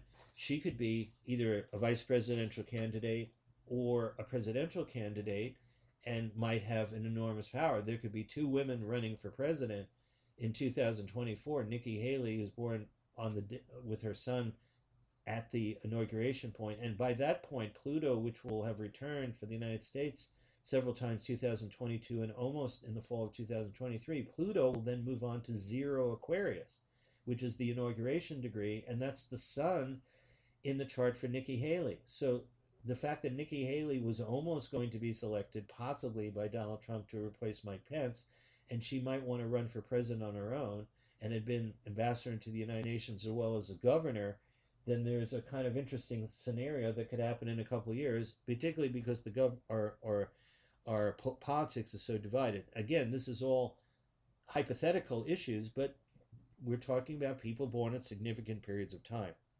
So in the inauguration chart, the sun is with Chariklo, but also Ceres, the largest asteroid, is with Neptune. They're almost exactly together in Pisces in the 11th house of the inauguration chart, and that shows another strong focus on the feminine principle. So sun with Chariklo, who's the female companion to Chiron, that brings up the idea of rulership through Kamala Harris being vice president, a heartbeat away from president, connected to healing and energies. Chariklo was connected also very much to Pallas Athena, goddess of knowledge, goddess of wisdom, and of justice, and of the human immune system, and also our Defense Department from a more national point of view of how we protect our country. I've shared before, Pallas Athena is very connected to Vesta, which has a lot to do with safety and security issues, home and land and diplomacy and secret organizations and sisterhoods and brotherhoods. Pallas Athena as an asteroid and Vesta as an asteroid work together in very, very strong ways, just as Ceres and Juno are more connected as two main asteroids there. But the fact that Ceres is with Neptune, this outer planet, together in a conjunction in the 11th house, Sun is with Chariklo, but also Venus is in Capricorn in the 9th house of the inauguration chart, almost exactly trine a flowing relationship to the horizon. What I'm saying here is that there is a lot of reason to see that within the chart functioning here, and let's not forget Vesta, stationary, having just gone retrograde at 21 of Virgo in the 5th house of this chart. In the relocation chart of Kamala Harris, Vesta is exactly overhead when she's born. So well, I shouldn't say relocation, in her natal chart and in the world map, the Vesta line is over Oakland. So in her natal chart, Vesta and Saturn, they're both prominent in her chart. Saturn's in late Aquarius, and Kamala Harris, in the next couple years, she will have our Saturn come back. It's not yet, but she will have a Saturn return. Let's see, I wrote it down here. I just have to find the chart. Well, it's here somewhere. It's in February 2023. I'll give the more specific things in the future. All I know is I think it's in February of 2023. I'm almost 100% sure. One time, Saturn will come back for Kamala Harris. But what's also interesting is that Jupiter is going to, in June of this year, is going to make a conjunction to Vesta, which is elevated at the top of her chart. Hold on one second, folks. Some of my papers just fell here. So, yeah, okay, I've got the paper. Saturn returns for Kamala Harris at 28 of Aquarius. She'll have her second Saturn return in her life, which happens when a person is 58, 59, 60, February 22nd, 2023. But in the meantime, Jupiter, this year, Jupiter is going to get very close on June 20th. It will almost exactly be on her Vesta, overhead for her when she's born in Oakland, California, which is her midheaven.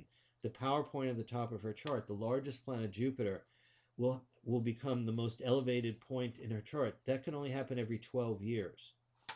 And then it will turn out that the Jupiter will be most exact on her Vesta, aside from June of 2021.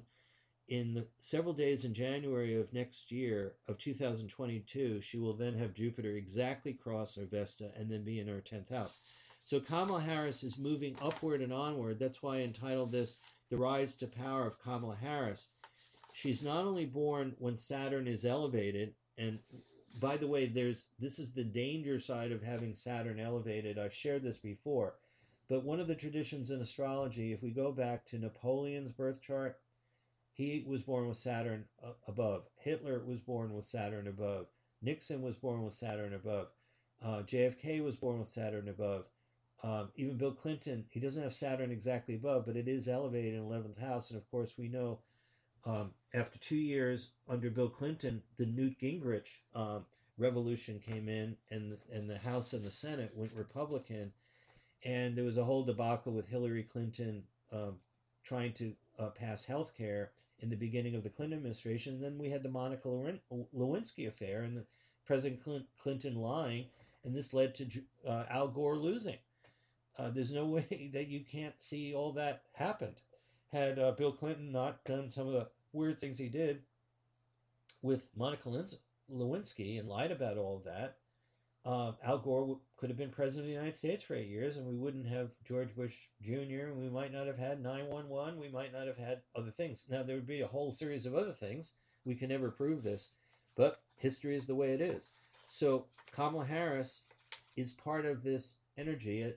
If she does, whether she does ascend to the presidency or not, whether on her own 4 years from now or 8 years from now, she's able to hang in there and do okay and gets enough support and does well as vice president.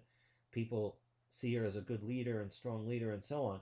She is going to be in a career cycle, her second Saturn return with both Jupiter and Saturn going over the top of her chart. And she already has Saturn at the top of her chart or near the top of her chart when she's born, along with she's got Vesta, she's got Chiron, and her moon and her Sedna, they're all up. And she has Jupiter in Taurus that's also visible. That's in Taurus in her chart.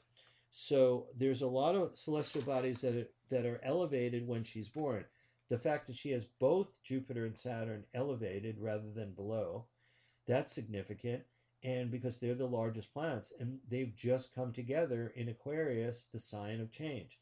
Now, the other thing I wanted to bring up just in general about why has it been so hard for America to join the ranks of, like, we had Golda Meir as president of Israel from a long time ago.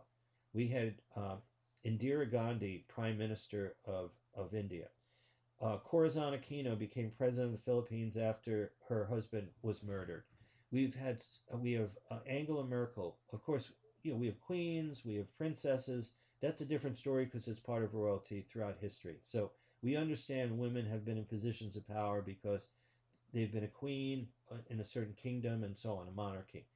But we have so many countries that have had women prime ministers, particularly in Scandinavia and in Europe. And we've had different leaders, whether prime ministers or presidents, in certain major countries. Why has the United States not been able to do this? Sun squaring Saturn at the Declaration of Independence, Saturn elevated, the moon low in the chart. The moon in third house with Pallas Athena, which we didn't know until 1802. We discovered Pallas Athena, and then through my great female teacher, Eleanor Bach, who brought in the asteroids in 1973, we were able to then start tracking asteroids, and we know that the moon was not alone when the United States came into being, July 4th, 1776. It's exactly with Pallas Athena. And there's Quaoar, this creation god from a Native American tribe from Greater Los Angeles. Quaoar also having this longer than Pluto cycle is also at the same degree. And again, this is where Mercury just stopped. Well, that's also the Saturn position of Kamala Harris within 1 degree. So Kamala Harris not only has Saturn elevated, she will have her second Saturn return. As I said, it will be February 22nd, 2023. Now, in her progressions, Kamala Harris, when she went through the inauguration just a couple of weeks ago now, 2 weeks ago, she had exactly the moon and Jupiter exactly together in a conjunction in her progress chart. An extraordinary, unique combination, which shows that the progressions, as I've tried to share with you, if you don't study your progressions, and I've mentioned before, we still have our 3-in-1 special in the Astrology Shop Astrology Reports. Sky Within, designed by Stephen Forrest. Great Natal Report. 1-year Skylog Report. Your transits and your secondary progressions for a whole year. And a numerology report that focuses particularly this year and next year.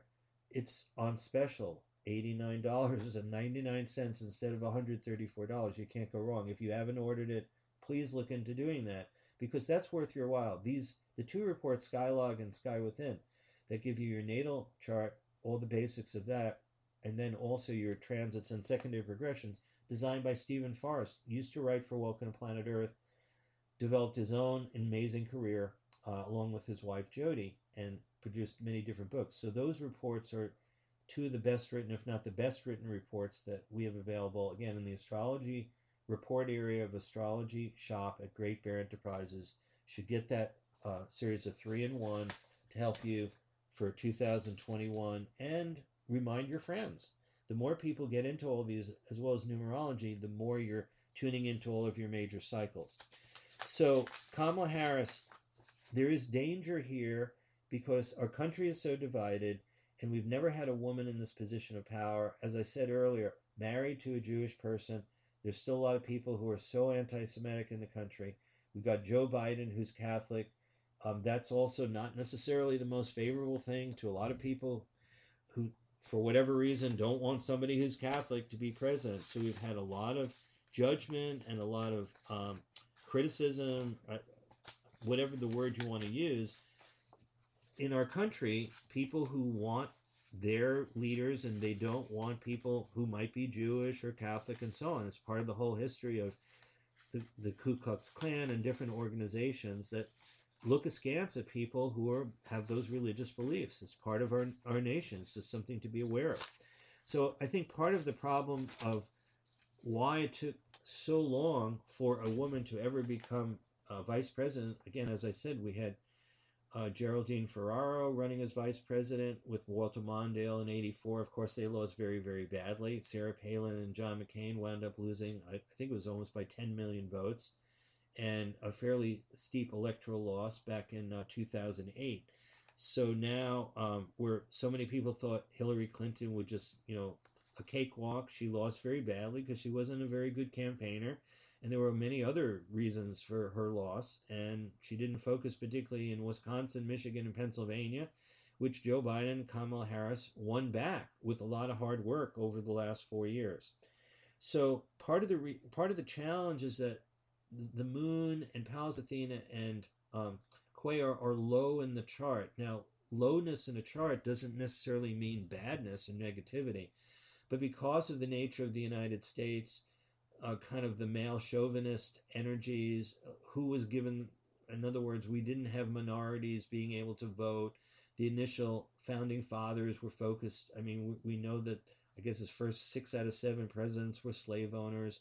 We just know that the way that the country was organized with the Constitution, the Bill of Rights didn't come in until a couple of years later, that as much as we want to be thinking these wonderful things about our Constitution, democracy, and so on, the whole history of the country is so checkered, and imperialism and colonialism by the United States as well as Western powers, whether it be in the Middle East and Africa. And I studied this when I was in school. So read dozens and dozens and hundreds of books about the true nature of what the United States has done over the course of time.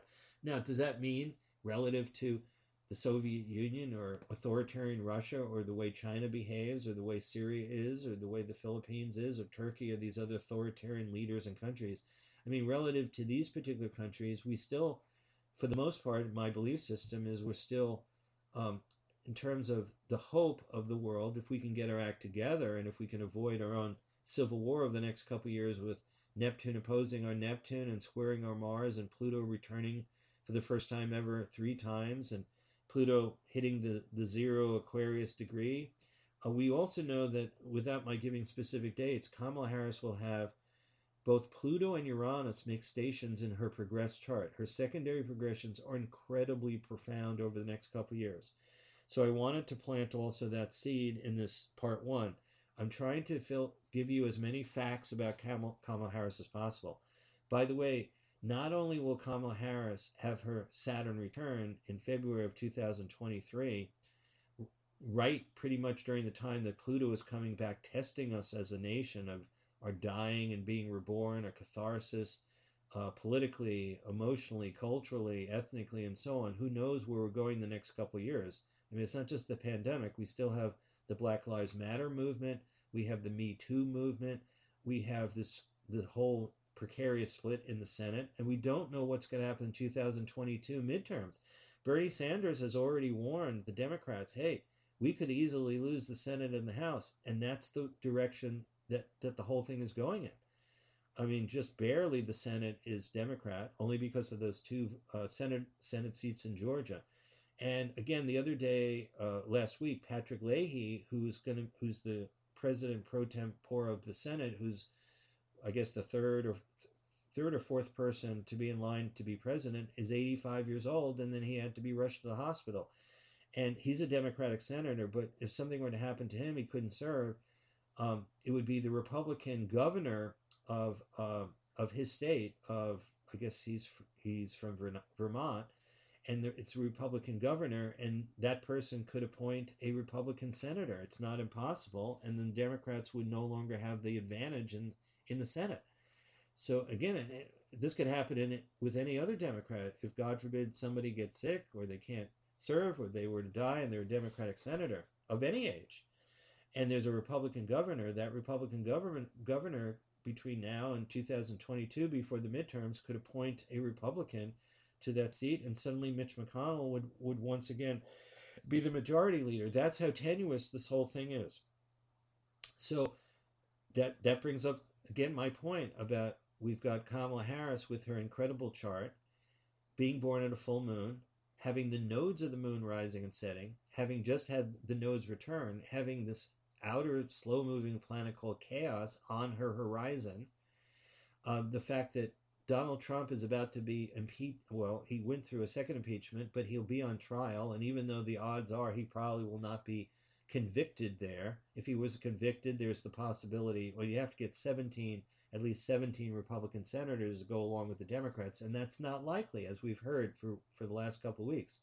Nevertheless, a lot of dirty laundry is going to come out with videotape and so on about what Donald Trump said on January 6th, what Giuliani said, and whether or not it was a kind of thing that he should definitely be convicted so that he could never run again. These are all part of the Constitution. Now, of course, a lot of the Republican senators saying, no, it's not constitutional, he's no longer president, but that doesn't hold water, and if you really think it through and what's happened in the history of the country, you just have to look at it logically, and so many different great constitutional folks and people say, no, a person who's left the presidency can still be convicted. So at any rate, you can go study that. A couple of things about the world map, because you look at the world map, and if you're not familiar, this is the world map for Kamala Harris. It's what we call her astrocartography or relocation lines. Let me just give you a preview here, because like with any president, I've been studying Donald Trump's lines. See, we weren't able to do this all that well with Ronald Reagan because we don't know his time of birth. Bill Clinton's time of birth was approximate. Had Hillary Clinton won, we didn't know whether she was born at 8:30 or 8 something in the morning or at night. And so we never got validation of that. If Mike Pence had become president somehow, unless we had his birth time, we wouldn't be able to chart what we call his astrocartography. Now, we do have, again, if you're interested, because I've shared before, states of the Union have charts for when each state enters the Union. You could be living in a state that is not all that helpful for your personal chart and your cycles, or you might be living in a really good state. But if you don't study those kind of things, you'll never know. So when I do have 5 different kinds of consultations, and if you decide you want to do a consultation, they're available in the astrology shop, and it can be studied. What I wanted to say was we also have 5 relocation reports. If you know cities and areas in different time zone in the United States or around the world where you'd like to go on a dream vacation at some point, or doing business in another city or in another state, or moving potentially somewhere else. You can get 5 of these relocation reports. I think it's $60. It's a good kind of thing if you're interested in that. So a couple of things, just again, we'll get into this in the future, particularly when Kamala Harris goes visiting at some point. I mean, maybe it won't happen right now with the pandemic. More things will happen virtually, but at some point in the future, she'll go to different meetings, whether in Berlin or in Tokyo or in Rio de Janeiro, wherever there are meetings, and then we'll get a sense of whether she goes to different kind of summits or different kind of conventions, whether about climate or power or money or pandemics and so on. So, but even if she doesn't actually travel to these places, just the fact that her planetary lines are strong in these areas. So let me just give you a couple of hints here. And again, I'm only going to make suggestions. I'm not going to give you a full analysis. But in that map, when you fine tune everything, one of the most dangerous things, I mean, if she becomes president, I'm not saying she will make mistakes. Maybe she will. I mean, no president is infallible. But the point is, she's going to be tested by circumstances and situations and armed revolts. We still have a battle going on between Saudi Arabia and Yemen, all the different issues in Syria, Israel and Iran always on the edge, Lebanon, the Korean Peninsula, and so on.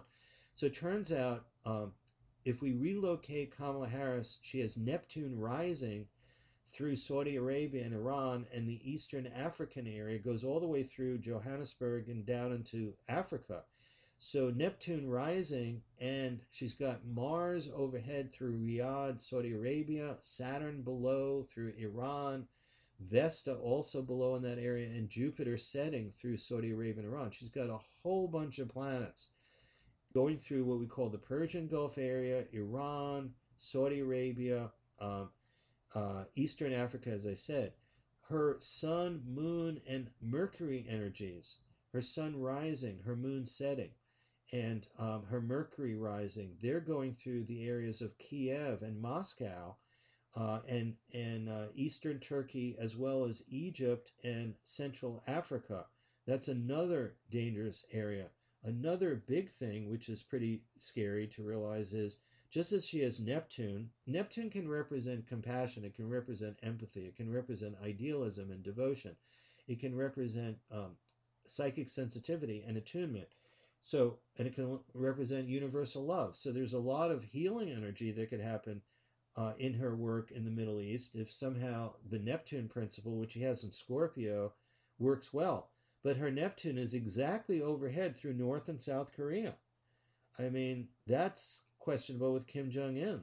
We don't know his birth time or even his birth year, but we know Kamala Harris's birth information. So this map is very, very powerful. So that's a dangerous area. She's got Jupiter under the Earth through Japan. That might be helpful there. But Neptune overhead through North and South Korea, I mean, she could get easily tested with all of their issues with nuclear weapons and their North Korea's connection to Russia and China. She's got the Sun and Mercury. They are overhead, and the Moon is below for her in the area around Hong Kong and central China. And so that brings up all kinds of issues there.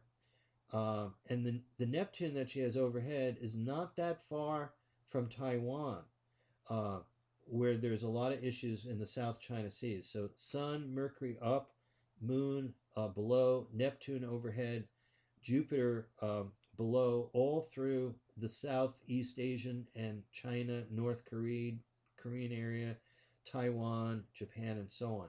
It's interesting that in where her mom comes from, she's got a very strong area. I mean, for the most part, Venus and Pallas Athena are both very, very prominent in her area in India. Now, she has Uranus overhead through Karachi, Pakistan. That's a danger spot for her. Also, as I said before, she has Mars overhead through Riyadh, Saudi Arabia, and through parts of Iran, into going up north, east of Moscow. Her sun and moon are under the earth and above. Her moon is above, as I said, with Sedna through the east coast, which is a little bit east of Washington, D.C. So in the northeast, she's got the moon up with Sedna and the sun below. She also, as I said before, has Vesta exactly overhead along the west coast. And Vesta is safety and security, home and hearth, insurance, investment. It's part of the reason she became both district attorney and attorney general of California.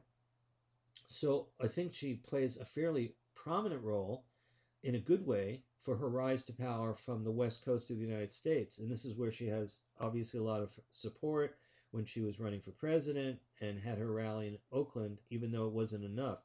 Her Saturn is overhead just off the west coast of the United States. So when you look at her chart and you see Saturn in Aquarius and you see Vesta above, in her planetary lines, they're overhead through British Columbia and the Northwest, and the Vesta is overhead right through Northern California and her birthplace. Saturn's overhead for her through British Columbia and off the west coast of Washington, Oregon, and California, which is just interesting in and of itself, only because of the Ring of Fire, earthquakes, things like that. I mean, I'm not predicting that has to be negative and bad, but it's just something that's really interesting. The other thing is that her Pluto, Uranus, Venus lines, you'll see this kind of very thick vertical lines running through Arizona and Utah, western Wyoming, central Montana, and going up through Edmonton, Canada, and going down into Mexico. And along this, she also has Ceres setting in her chart. Let's make sure that's, Ceres setting in Capricorn through that area. So there's an enormous focus with her in the Rocky Mountain states as well. When we're looking at the United States, she doesn't have energy so much in the central part of the country, but she does have a lot on the west coast, the Rocky Mountains areas, and then east of Washington, D.C., particularly in the northeast. And those northeast energies also run down through Venezuela, which has, of course, big issues with, there could be, they have runaway inflation there between Caracas and so on. And then her moon above with Sedna and her sun and Mercury below are also going through Santiago, Chile, and La Paz, Bolivia, and not far from Lima, Peru, and Bogota, Colombia. And that brings up the whole cartel and all these issues with drugs and other things that are going on there. The Ceres energy that she has setting, though, does go through Mexico. So that's important, and through Mexico City. So I don't want to say that that's unimportant. That can be very important. We'll eventually take more of a look at specific things. For instance, she has a lot of energies going through Australia, as an example. But at this particular point, who knows what that might indicate. But there's a lot of opportunities and dangers through all these particular areas. Now, let me just take a look. I've shared a lot of things. There are a couple other things I definitely want to make sure I get to. And we've gone about 2 hours, which is not too bad because I've been able to share the sports issues, what happened in 1963 and 64. So let me take a look at some of these other chart energies because I just want to get in as much as I can. Okay, in her birth chart, she does have Mars opposite Saturn. It's 7 degrees orb, but it is something that we might have to be concerned about. Again, depending on where those lines of energies, as I said, reincarnation, in terms of locality-wise, the fact that she has Mars overhead through Riyadh and through Saudi Arabia and that whole area, that seems like definitely a tense area, the whole Middle East. And of course, the United States itself, as my colleague Wayne Moody has shared many years ago on Welcome Planet Earth, we have a blind spot in the Persian Gulf because the United States Pluto winds up being overhead through the Persian Gulf. So this is part of the thing. You look at the U.S. birth chart, we look at the timing of different planets around the planet, and then we factor in kind of superimposing over the U.S. chart and the challenging areas that we have when we project the U.S. Sun, Moon, Pluto, different energies, Neptune, Uranus, Saturn, Jupiter around the planet. we have a potential president in Kamala Harris down the road if she becomes president, then we have her exact birth chart and we can pinpoint where these dangers are. And then when we see new moons and full moons and eclipses and major planetary alignments that could trigger her chart, we can see whether something in advance might be dangerous. And if we did have what I've shared before, a BARR, all capitals, a Bureau of Astrological Research and Revelation, which we should have, and every country in the world should have this in our State Department, Homeland Security Department, Pentagon. There should be a division of astrologers who can work with all of our software and balance views about looking at world leaders and looking at new moons and full moons, being able to scope out in advance danger areas so that we don't get involved with hot wars and all kinds of catastrophes. There's ways to avoid that by using astrology for the good on a higher level, as I'm sharing here at this particular time. Before I forget, I didn't want to just mention about this total solar eclipse and not say anything about it. We will get into this down the road. I just wanted you to know that both Joe Biden, we know in Joe Biden's chart, he has a very prominent Chiron.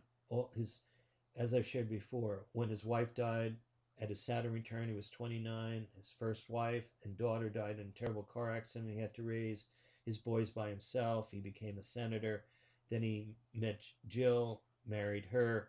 Then his son, Beau Biden, who was very close as an attorney, he was Attorney General of Delaware. And that's how Kamala Harris and the Bidens became close, because they were both Attorney Generals and they did a lot of work together. You can hear more about that and see more about that on the CNN program, Kamala Harris Making History. It's a 1-hour show. So I do recommend if you can find that. They have broadcasted a couple of times. And you'll see how Kamala Harris develops as Attorney General of California. Now, again, there's controversy with what she did over the course of time, just like anybody else in politics. She's not always going to make 100% right decisions, but she's pretty much, on target with most of the things I've seen her do. And again, it's not as if we don't know what's going to happen as the first woman president. One of the big challenges, just like Barack Obama had as the first black-white president, first minority president, it always bothers me when people will just say he's the first black president. Well, his mother was white. He was closer to his white grandparents than his father. So because he looks dark, we say he's the first black president. So the same thing again with Kamala Harris. She's got Indian heritage from her mother and Jamaican heritage from her father, which is often considered having Indian heritage. Well, what about the Jamaican heritage? I mean, that's also part of it there. So we tend to do things that I think are unfortunate, because again, when we look at President Obama,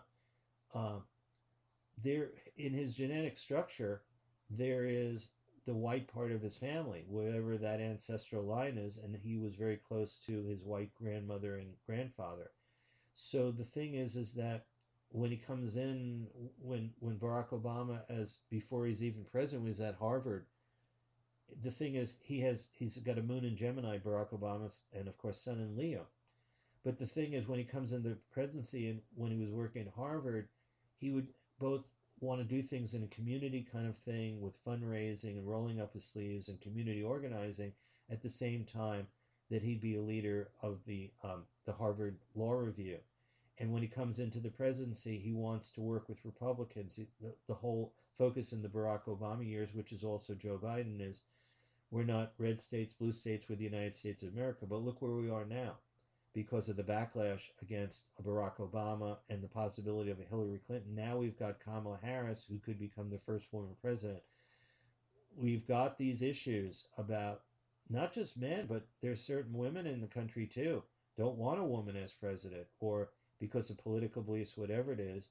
Or we've got 75 million people who voted for Donald Trump and Mike Pence. And there's plenty of people who don't vote. There's at least 100 million or almost 100 million people who haven't voted. That could be another 50 million people who are against Kamala Harris or don't want her to succeed or don't want her to be president of the United States, and would find that not to be a good thing. Of course, there are tens of millions of Americans, and particularly young girls, who would love that. By the way, on November 7th, 4 days after the election, we had the situation where that's when Pennsylvania was declared for Biden and Harris, and it put them over the top in terms of the electoral vote. That was the day when the symbol for the sun from my mentor Dane Rudger wrote an astrological mandala where we have 360 individual degrees of the zodiac, and there are different meanings. The sun on that day in Scorpio, the symbol was a girl's face breaking into a smile. And if you go back to that Saturday, November 7th, that's when there literally was dancing in the streets, even during the pandemic, that Biden and Harris had won. Of course, from the side of the left, or the Democrats, they were ecstatic that they had defeated Trump and Pence, even though, of course, we know that Trump kept denying this for the last several months, leading to this whole conflagration and insurrection on January 6th, now leading to the second impeachment. But on November 7th, on that particular day, I remember doing a chart for the exact time on TV that the different stations said, and now Pennsylvania has officially gone into the Biden-Harris camp. That gave them over 273 electoral votes, or over 270. I think at that point, Georgia and Arizona was still not 100% declared, although they would be, and that's how eventually Biden and Harris got 303 votes, which oddly enough was the same number of electoral votes. So it was 306, whatever the number was, the same votes that when Trump got them, he said it was a landslide against Hillary Clinton. It was the same exact reversal, which again, you can't make this up. What are the odds that we'd have 4 years later, the Democrats would have the same number of electoral votes that Trump and Pence had 4 years earlier, and vice versa. So on that day, I just remember people literally in Philadelphia and Washington and Atlanta and so many different cities that are primarily Democratic strongholds were dancing. We're dancing in the street, playing music. Hey, liberation. We've overthrown Trump and Pence. We're going to have a new administration. Of course, we didn't know how contentious it was going to be with all these different lawsuits and things thrown out by the right wing to try and go to the Supreme Court and going to state legislatures and so on. So I was talking about the fact that there's Mars opposite Saturn in Kamala Harris's chart. It's not exact. It's within 7 degrees, but over in the Middle East, it's pretty intense there, with the Neptune rising and Mars above and Saturn and Vesta below and Jupiter setting. There's just so many different things, planets in the Middle East. And as I said before, going over the careers where Neptune's overhead for Kamala Harris, particularly if she becomes president of the United States. Now, what about this total solar eclipse? Joe Biden has a very strong Chiron conjunct his north node. It's elevated. It's part of this whole idea of he's acquainted very much with grief. Chiron has so much to do with wounds, psychic wounds, emotional wounds. He has so many of them. So he, particularly during this time with the pandemic and all the troubles and with the economy, he's playing a role as a healer, kind of a healer in chief.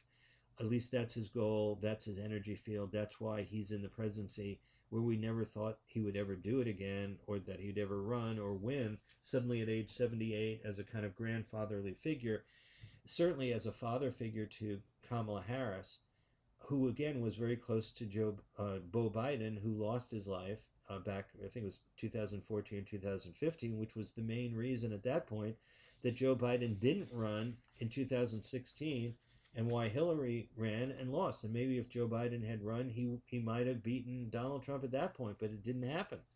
So we'll never know. So Joe Biden has Chiron elevated, just like Kamala Harris, in different signs. Joe Biden has his node, a north node, the fate destiny point with his Chiron. So he's playing this healing role to heal the wounds of the country during the pandemic, and with whatever is going to happen this year with all these mutations and so on, trying to roll out vaccinations and change the course of what happened in 2020 and do a much better job, and we'll see where that goes. The reason I'm bringing this up, though, is Kamala Harris has an elevated Chiron at the middle of Pisces. It's in her 10th house, and it's exactly where our secondary progress Sun, Pallas Athena, and Sedna have all grouped together in a triple conjunction in the secondary progress chart for the United States. And this is when I started the podcast, the first 17 of them in 2019 during the Mueller report and the beginnings of that impeachment era. Pallas Athena, justice, knowledge, wisdom, the need to protect ourselves from hacking and of our water systems, our nuclear systems, and look at what happened again with SolarWinds in Texas, one of these high-tech organizations where the Russians got into that, and we'll never know, unfortunately, the whole truth there because we're not going to, through our Homeland Security Department, all these other places that were hacked, they're not going to just give us a total report, just like the same thing with UFOs or JFK. So we know that something terrible happened where the Russians, just like in 2016, have gotten into our systems and used a high-tech organization to infiltrate computers within Homeland Security, the Commerce Department, the Treasury Department, God knows where else. So we have the tip of the iceberg there. So that's going on there, and that's connected again back to Vesta, the fact that Vesta, representing safety and security, was stationary and retrograde at the inauguration. Almost exactly within 1/60th of a degree squaring the United States Mars, the transing Vesta in Virgo, and within a degree of our Neptune near the top of our chart. By the way, one thing I keep forgetting to do or add is Vesta and Neptune are opposing each other, and finally I'm going to get to this. This is something that only happens every couple of years.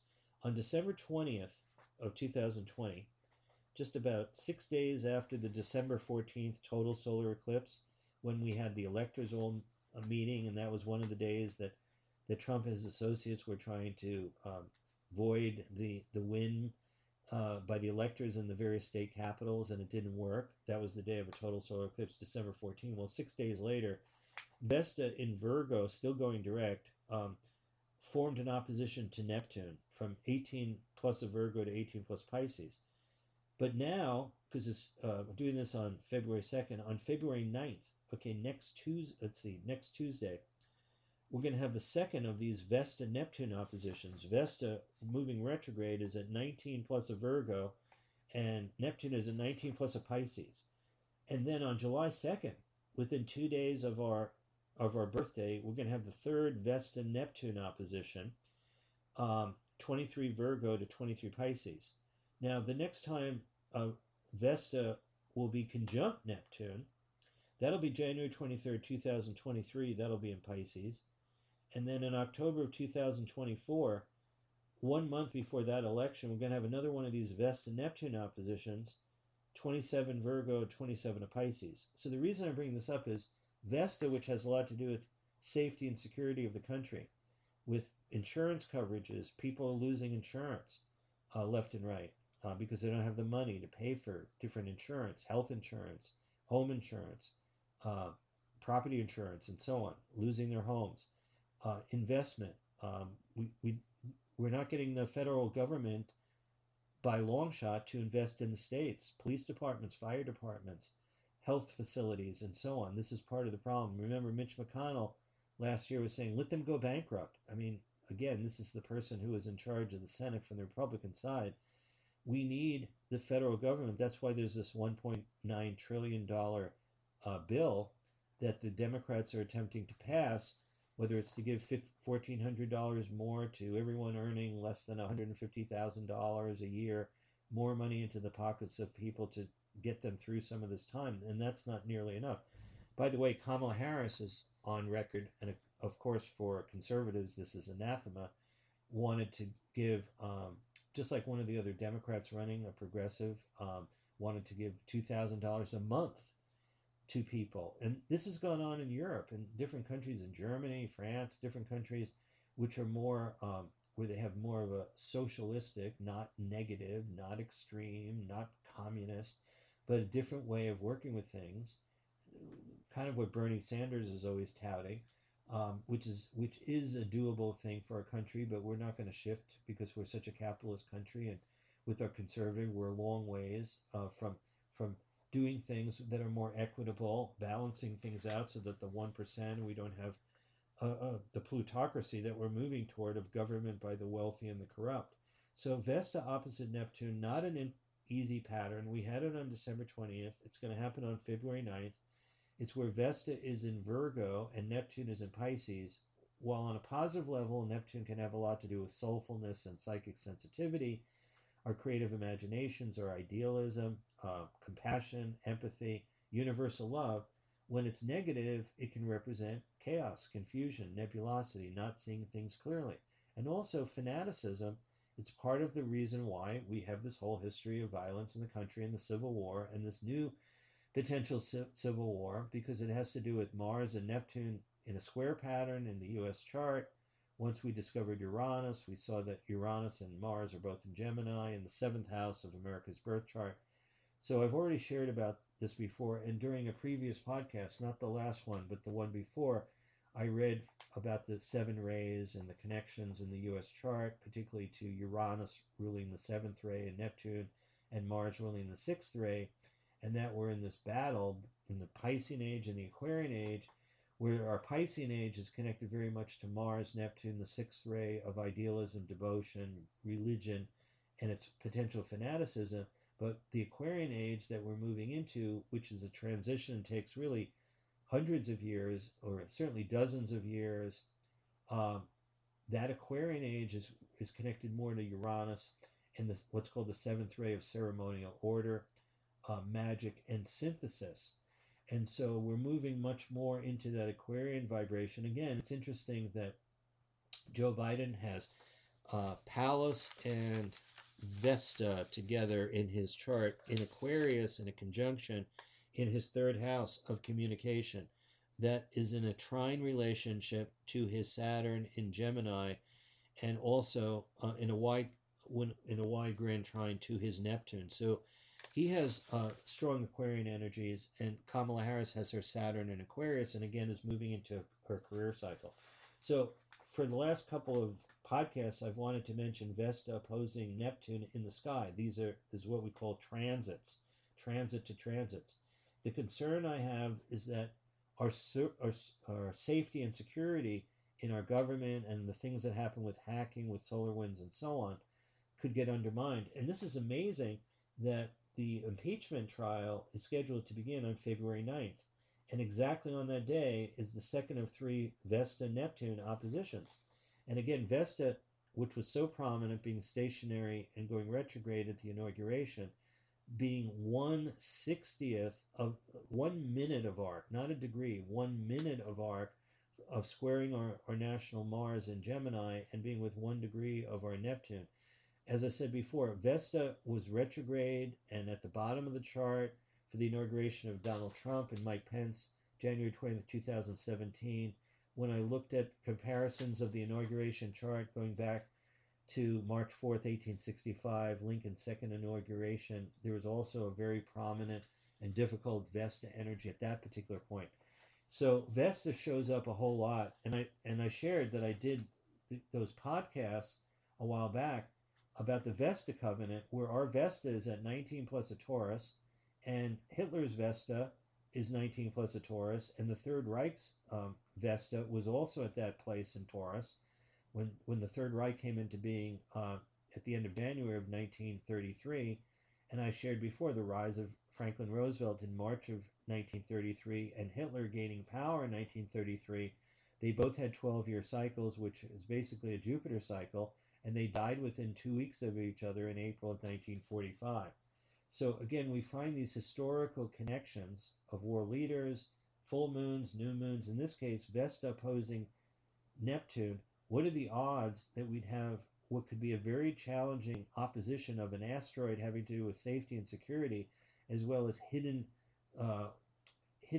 organizations, CIA, FBI? I mean, there's going to be a lot of reports at this impeachment trial in the Senate that's going to show video evidence of what was happening. And we already know that the FBI, which is still under, by the way, Christopher Wray, to Joe Biden's credit, he's keeping Christopher Wray. FBI directors are supposed to have a 10-year term. Of course, President Trump, Jim Comey had been already, I believe, in a 10-year cycle, and he had gotten the job again. So he was the second time for him as FBI agent, but being fired by tweet by Donald Trump. Then Christopher Wray, who was assigned to it as a Republican, Joe Biden is continuing with Christopher Wray. He didn't kick him out, and hopefully he'll continue with him. I think that Christopher Wray, from my understanding, he's soft spoken. He seems like he has a lot of support of the FBI. And believe me, we need a good FBI after all the years of Herbert Hoover, being in that position for, I think it was 50 years. I mean, it was an enormous number of decades under one person. So there has been reformation of the FBI, State Department, Pentagons. I mean, there are thousands of these people, tens of thousands in these organizations, and this is what has given rise to the conspiracies of the deep state and so on. Of course we have a deep state. You can't just have a new election and hire 100,000 new people to work in the State Department. You have to have people who have experience. Now, are some people dangerous or have views that are negative? Sure, but when you lump everybody together and say, oh, there's a deep state conspiracy in the CIA, the FBI, the Pentagon, the State Department, when you use that broad brushstroke and you don't have the evidence, sure, there are negative individuals in every single department of government. But to me, having studied this for 50 plus years, having a reasonably balanced, logical view of things, and I don't know all the facts, of course, like anybody else, nobody has all the facts, but there's reason, there's logic, and these are things that are important, particularly knowing astrology and knowing these cycles that give us a mathematical statement. Here I am telling anyone who would listen, on February 9th, we have the second of 3 Vesta Neptune oppositions, which could be good if we know what the heck we're doing about safety, security, if we're compassionate, if we're empathic, if we're looking at things with higher ideals, if we're focused on goodwill and sort of coming into reason and working together, then a Vesta Neptune opposition, which is kind of like a full moon. It's 2 celestial bodies being opposite, just like the full moon is every month.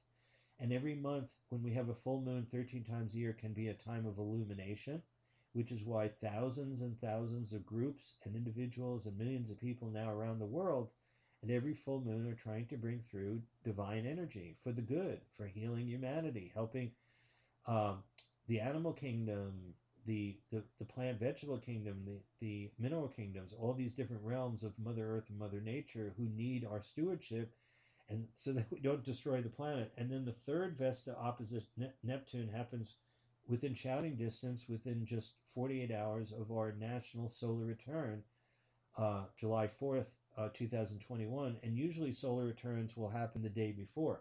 So one of the archetypes of our birthday chart as a country for energizing our national birthday in 2021 and solar return energies, again, we have a solar return report. You can order that from our astrology shop, Astrology Reports. They go from your birthday of 1 year for 12 months.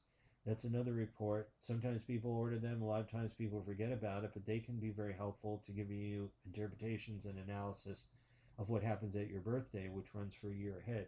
So the country was going to have Vesta opposite Neptune within that solar return birthday chart. Again, showing the challenge of, can we handle this illumination of keeping our country safe and secure through world goodwill and national goodwill and empathy and compassion, or do we split apart? Because every opposition can be a lunacy and a splitting apart, or it can be a coming together and an enlightenment. So finally got to share more about Vesta and Neptune, which I want to do. So I think what I want to do here is end on the total solar eclipse. There's a lot of other things going on in Kamala Harris's birth chart. As I said, her progressions are very powerful. Pluto and Uranus in the next couple of years, while she's vice president, or if something happens where Joe Biden, either voluntarily or for some other reason, is no longer capable of doing the presidency, and we get Kamala Harris in there as she's approaching her second Saturn return cycle, and Saturn being elevated in her chart along with Jupiter. So she is in a real powerful cycle, which is both a great opportunity for a first woman to become president, but then being tested because she is born with Saturn above. And we've had people, Napoleon, Hitler, JFK, Nixon, Bill Clinton, other world leaders who have Saturn up. the traditional idea is the person has a great rise but could suffer a great fall. And we certainly saw that with Nixon, absolutely. With JFK, of course, he was murdered, so we don't know what would have happened in his presidency. But we know that following his assassination, Lyndon Johnson coming in and skyrocketing the number of troops over those several years, which leads Lyndon Johnson to not run again and being a broken president because of thinking that we could win that war. And again, it took several years after that, terrible death and terrible injuries to our country. And at this point, I mean, Vietnam is one country again after all of that. They had been split, North Vietnam and South Vietnam, and now they're one country. Now, we don't hear a lot of reports in our country because of the twitterings of Donald Trump the last couple of years, but one can investigate, what is going on now with Vietnam all these years later.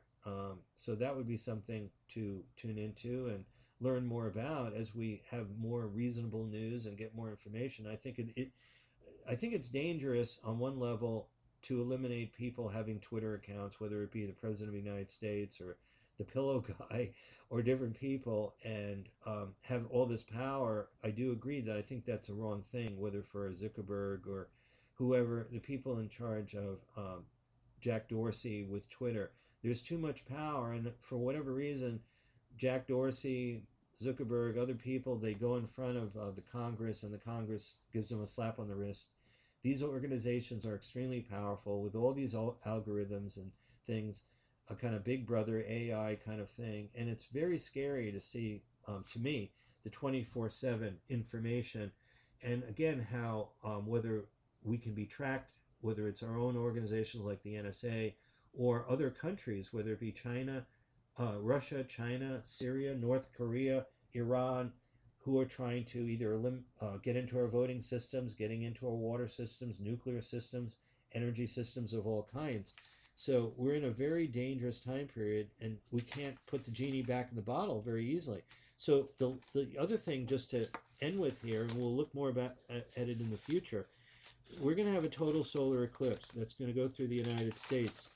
But the eastern section, it's going to come up through Mexico and go, I don't have the exact route in front of me, but it's easy to take a look at this in the future. It's going to, instead of the total solar eclipse that we had going from Oregon through the central part of the United States and ending up, oddly enough, in South Carolina, where the Civil War began, in Charleston, South Carolina. That was the August 21, 2017. I think it's August 21. It's either August 21 or, well, I'm going to look it up here while I'm sitting here. I don't want to give the wrong year. I mean, the wrong day. That's when that incredible total solar eclipse, because total solar eclipses create a narrow path on the Earth, and they're not always going through the United States. So that was, it was August 21, 2017, which was interesting because it was at 29 of Leo. And 29 of Leo is the ascendant or the rising area for Donald Trump, but it's also the Chiron and the North Node for Joe Biden. So back in 2017, which was a couple years after Beau Biden had passed, then the energies for Joe Biden thinking, hey, now that Hillary lost and we've got Trump in there and policies are not going the way that Joe Biden was thinking, he starts thinking, I could do this. My son Beau, who passed away, wanted his father to run. Then, of course, we had the whole issue with the Ukraine, with Joe Biden's other son, Hunter Biden, all these accusations by Donald Trump and trying to influence the president of Ukraine, which was what led to the first impeachment. So the total solar eclipse, which swept through the United States, starting where I live in Oregon, going through central part of the United States, going through South Carolina, that had an enormous effect because we don't always get total solar eclipse pathways, even if it's only a couple of minutes of time. And as you remember, people were going all over, oh, we have to see it in person. It's an incredible event. And at the same time, it's dangerous. Well, the corollary to that happened 6+ years later. And I looked at this a couple of months ago and I realized, oh my God, this is like an unbelievable thing. And it's not just that it's another total solar eclipse. It's April 8th, 2024. I'm presenting the chart for it, and you'll see the sun and the moon at 19 plus of Aries. But guess what? Chiron is exactly there. And I don't mean approximately.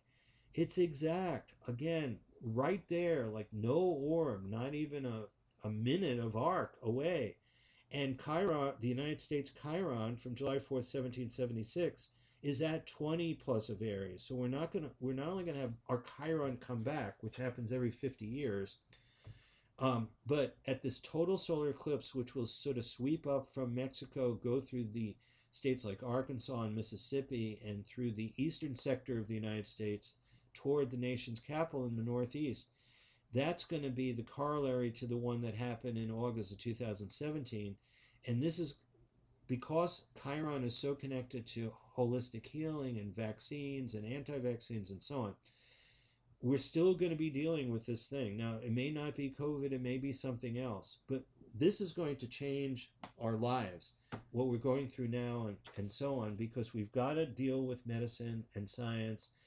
This is part of the whole reason this is happening is we're not learning from history. We're definitely, our country is not learning from what happened with the Spanish flu, the pandemic of 1918. Again, there's another great CNN show about that. I don't remember the exact title, but it had to do with the great pandemic of 1918. And it's really a fascinating study of history and what happened under a Democratic leader of Woodrow Wilson in World War I, who did the same thing as Donald Trump. Hey, I don't want the country to know about this. I want us to focus on the war effort and so on. And he played a very dangerous and negative role, President Wilson, which eventually, apparently, he got very sick, maybe even with that particular pneumonia type pandemic, and got very sick. And then his wife at that point was fundamentally running the government right at the end, toward the end of his administration. And there was the failure of the League of Nations, which was his great dream when World War I was ending. Of course, there was also the beginning of the Soviet Union. John F. Kennedy was born in 1917, the year before the pandemic. And then the Soviet Union came into being in November 1917. And then the so-called Spanish flu actually began in Fort Riley, Kansas in the spring and March of 1918. And we definitely as a country failed then, and we're failing again about whether it's not wearing masks and saying it's a hoax, or thinking it's okay and not recognizing the science. Of course, in those days, we didn't have medicine to take care of this, and they didn't know exactly what it was. And so that's part of the reason why the devastation of so many people dying, and also at the close of World War I, far more than now, even though now there's great fear and this could keep developing. So what I'm saying is we're going to have, 3 years from now, 3 years and a couple months, a total solar eclipse. It's going to be at the 20th degree of Aries, or 19 plus. Chiron will be exactly with the sun and the moon, no orb. That, to have an exact thing like that, I mean, we just had, for instance, a full moon on January 28th, and the sun and Jupiter were close together. They weren't absolutely exact, but they were very, very close together, with the moon on the other side in Leo. So the sun and Jupiter were together in Aquarius, and it was, 6 hours after the full moon of January 28th, the sun and Jupiter came together. 6 hours. In 6 hours, the sun moves about a quarter of a degree. So while that was very, very strong, and it's still affecting us now, the sun-Jupiter energy, which can be euphoric and can be very positive, when we have the total solar eclipse, which will be approximately 2:22 in the afternoon in Washington, D.C., April 8th of 2024, that's daylight time, Chiron is going to be there. Okay, now, when the total solar eclipse is going to happen, what that means is the Earth, the Moon, and the Sun are going to be lined up, and the Moon will completely cover the disk of the Sun. Far away, way beyond the Sun, will be Chiron, which orbits between Saturn and Uranus. So what I'm saying is there's going to be a conjunction when we look at a two-dimensional piece of paper of this three-dimensional, multi-dimensional happening. Chiron, that particular cometary body, it's a small body that orbits generally between Saturn and Uranus, will be far, millions and millions of miles away, way beyond the Sun. But they're lined up from the Earth's viewpoint. We're going to have the Moon eclipsing the Sun, and far away is Chiron, about to make its return, which it does every 50 years, bringing in all these chironic principles: twilight zone, healing, the need to heal old wounds physically, emotionally, mentally, spiritually. this whole idea of the Twilight Zone, again, because it turned out, as I've shared in a previous podcast, Rod Serling was born in 1924 at one of these Chiron returns. He lived a Chiron cycle and died when Chiron came back to Chiron in his own chart, and he has Chiron conjunct the United States Chiron, and he came up with the Twilight Zone and created that for all of us to marvel at over its many episodes. I think it started in 1959, and at some point I did a whole study of that, and I could still do it again another time. Many of us still watch on Sci-Fi Channel at New Year's all these Twilight Zone episodes. In fact, I recorded a couple of them just this time. They're always fascinating to look back. And as a kid, when I was 8, 9, 10 years old, and the Twilight Zone started, we were always watching that. Originally, I think it was on Friday nights for a couple of years, on Friday nights before every weekend. So it was quite an amazing story. So the United States Chiron is opposite also our Juno. Last year, when George Floyd was murdered and he couldn't breathe at the end of May of 2020, we didn't know his birth chart for a while. It turned out that he was born with his sun on the United States Juno.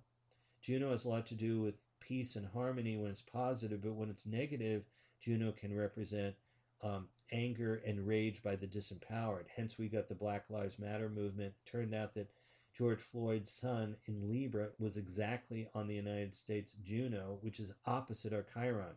When the United States came into being, the closest alignment, I mean, we have Sun square Saturn, we've got Mars squaring Neptune, we've got Mercury opposite Pluto within 3 degrees, we've got the Moon and Pallas Athena together, but the closest alignment within 1/4 of a degree is our Chiron at 20 plus of Aries opposite our Juno at 20 plus of Libra. That's our actually closest alignment, which is an opposition.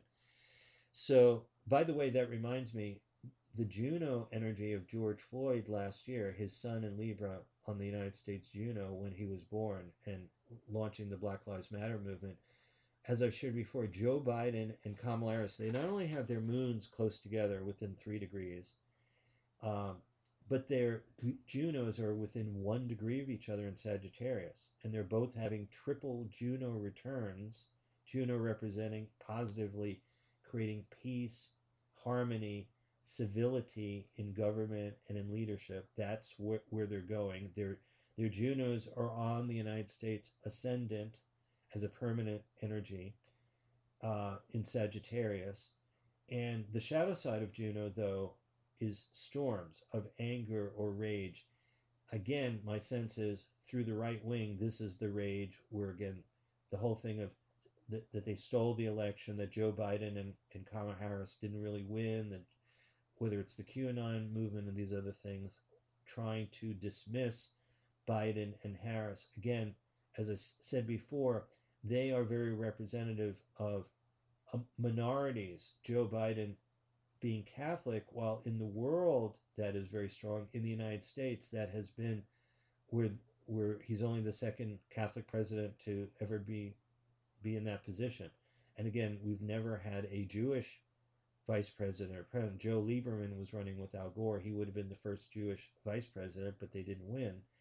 But now we have Kamala Harris with Hindu background from her mother, as well as more of a Protestant Christianity, I believe, rather than Catholic. I'm not 100% sure of what kind of Christian churches or experience Kamala Harris's mother had her girls go to, Kamala Harris and her sister Maya. But now Kamala Harris is married to a Jewish individual, and apparently, therefore, there is that very strong connection with Judaism within the vice president's religious views or feelings. Not that she's necessarily heavily religious, but at least she becomes familiar with traditions of Judaism and culture and that kind of thing. So the total solar eclipse, we'll end with that. We'll talk more about it in the future. Both Kamala Harris and Joe Biden have incredibly strong chirons in their chart. They both have them elevated. They're here, if they can be allowed to do so, to help us heal the country. Of course, with the pandemic, but also with money, with business, with the loss of jobs, of people starving, not having food, being on food lines. All of these issues that have not been taken care of when you have a plutocracy, when you have corruption, when you have government by the super wealthy, where there is a tendency toward corruption. Now, is there money in the Democratic Party? Was there money with Hillary Clinton, Bill Clinton, and so on, Wall Street and so on? Of course, absolutely. So much money has gotten into politics through the Supreme Court rulings and other things that it's become a real danger. I personally think it would be much better to have multiple parties as we had in the 1800s. Not so many that, like in Italy, where you can never form a government, but to have a third party or fourth party. I also believe very much in term limits. I think the original intent would be you'd have a representative go for 2 years, then go home, get another representative. So the more viewpoints, the better. I mean, that's the way I look at it. Also in the Senate. I mean, to have people be senators for 40 years or 50 years, I mean, you're there for 6 years as a senator. That should be enough. Maybe 2 terms, 12 years. So, but I mean, to be there 18 years, 24 years, 30 years, 36 years, after a while, you lose touch with the people you're representing. That's why, I mean, I never could understand how could Mitch McConnell, as leader of Republicans and in the Senate, say to the states, look, go bankrupt. He represents Kentucky. So he was basically saying to Kentucky, go bankrupt. I mean, that's who he represents. It doesn't make any sense. It's not logical. So why people say these different things or make sweeping judgments when they're not going to be helpful for their own constituencies or the bulk of the constituencies doesn't make a whole lot of sense to me. So I wanted to make sure that I started talking about what's going to happen in a couple of years with the total solar eclipse, because the last one was very powerful and it planted seeds of what I believe was the loss of Donald Trump back at that total solar eclipse in August of 2017, because of the nature of how it went right through the country and wound up in Charleston, South Carolina, was the end of that total solar eclipse. And the sun and the moon were at 28 plus of Leo on the horizon for Donald Trump in his chart. And then, remember, he's born at a total lunar eclipse. This was a total solar eclipse, the opposite kind of principle. And so turned out that in the South, I mean, it was in Georgia in particular, that there was a great loss. And also in South Carolina, now Jamie Harrison, who was the black senator who lost to Lindsey Graham, he's now in charge of the Democratic Party, interestingly enough, in South Carolina. Now, we still have Nikki Haley, who is the governor of South Carolina. So that's how that total solar eclipse of 2017, when she was ambassador to UN, she's still possibly in the running as a young woman. And again, as I said, it'll be interesting. I'm not predicting, 2 women running against each other, one a former governor from South Carolina who's Indian heritage running against somebody else with Indian heritage who is the most powerful attorney general from California. That could happen. It's not impossible. It seems far-fetched that we'd have 2 women running against one another, but it's definitely, potentiality. Particularly Donald Trump is already 74, going to be 75 this year, and that would mean in a couple of years he'd be 78, and we all have question marks about his capacity mentally. I brought up before the dangerous case of Donald Trump, the 27 doctors and psychiatrists who don't seem to get enough playtime. I do believe their views are very valid about issues concerning what we call malignant narcissism, not just being, oh yeah, he's egocentric, so what's the big deal? These things are a lot more serious. Just as Barry Goldwater was a strong conservative, but his views on nuclear energy were really crazy. They would have led to nuclear war. We wouldn't be here anymore if Barry Goldwater was in power and decided, you know what, let's just nuke the Vietnamese because we don't like communism or something. So I do believe that we have a spiritual hierarchy and leadership. I've shared before my views and what I read about esoteric, the 7 rays, and this comes out of the Arcane School and Lucis Trust and Lucis Publishing, and the other teachings I've studied, Rudolf Steiner, the Theosophical Society, Helena Blavatsky, all kinds of teachings philosophy, religion from all around the world. It's not just esoterics, it's not just occultism, but that we have guardian angels, we have spirits, that we are souls and spirits ourselves having human lives, studied metaphysics and reincarnation and different philosophies and religions that have all put this together, as well as my love of sports and numbers and things that I've shared before. So we got this total solar eclipse waiting in the wings. It connects back to the one in 2017. Total solar eclipses and total lunar eclipses can be very powerful. There's many more events that I'm going to be sharing about in the Soul Awakening Astrology of 2021 and beyond.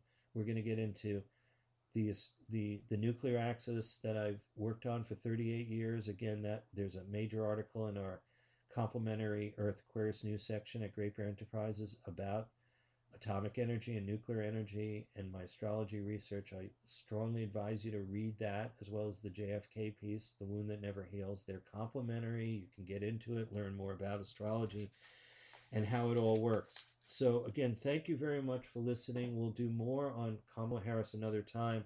Thank you very much for bearing with me in my ability to share about sports and growing up and some of these things. But again, many of you may be born around 1950, 49, 1948, were teenagers when JFK was murdered, and you were a teenager maybe in high school like myself. At least you know some people who were of that age when there was the free speech movement in Berkeley, California, and the Civil Rights Act was passed in August of 1964, and Martin Luther King won the Nobel Peace Prize, and the Yankees wound up winning that third game of the World Series but losing the World Series. By the way, let me finish on this because of my focus often on Yogi Berra and his yogiisms. It ain't over till it's over.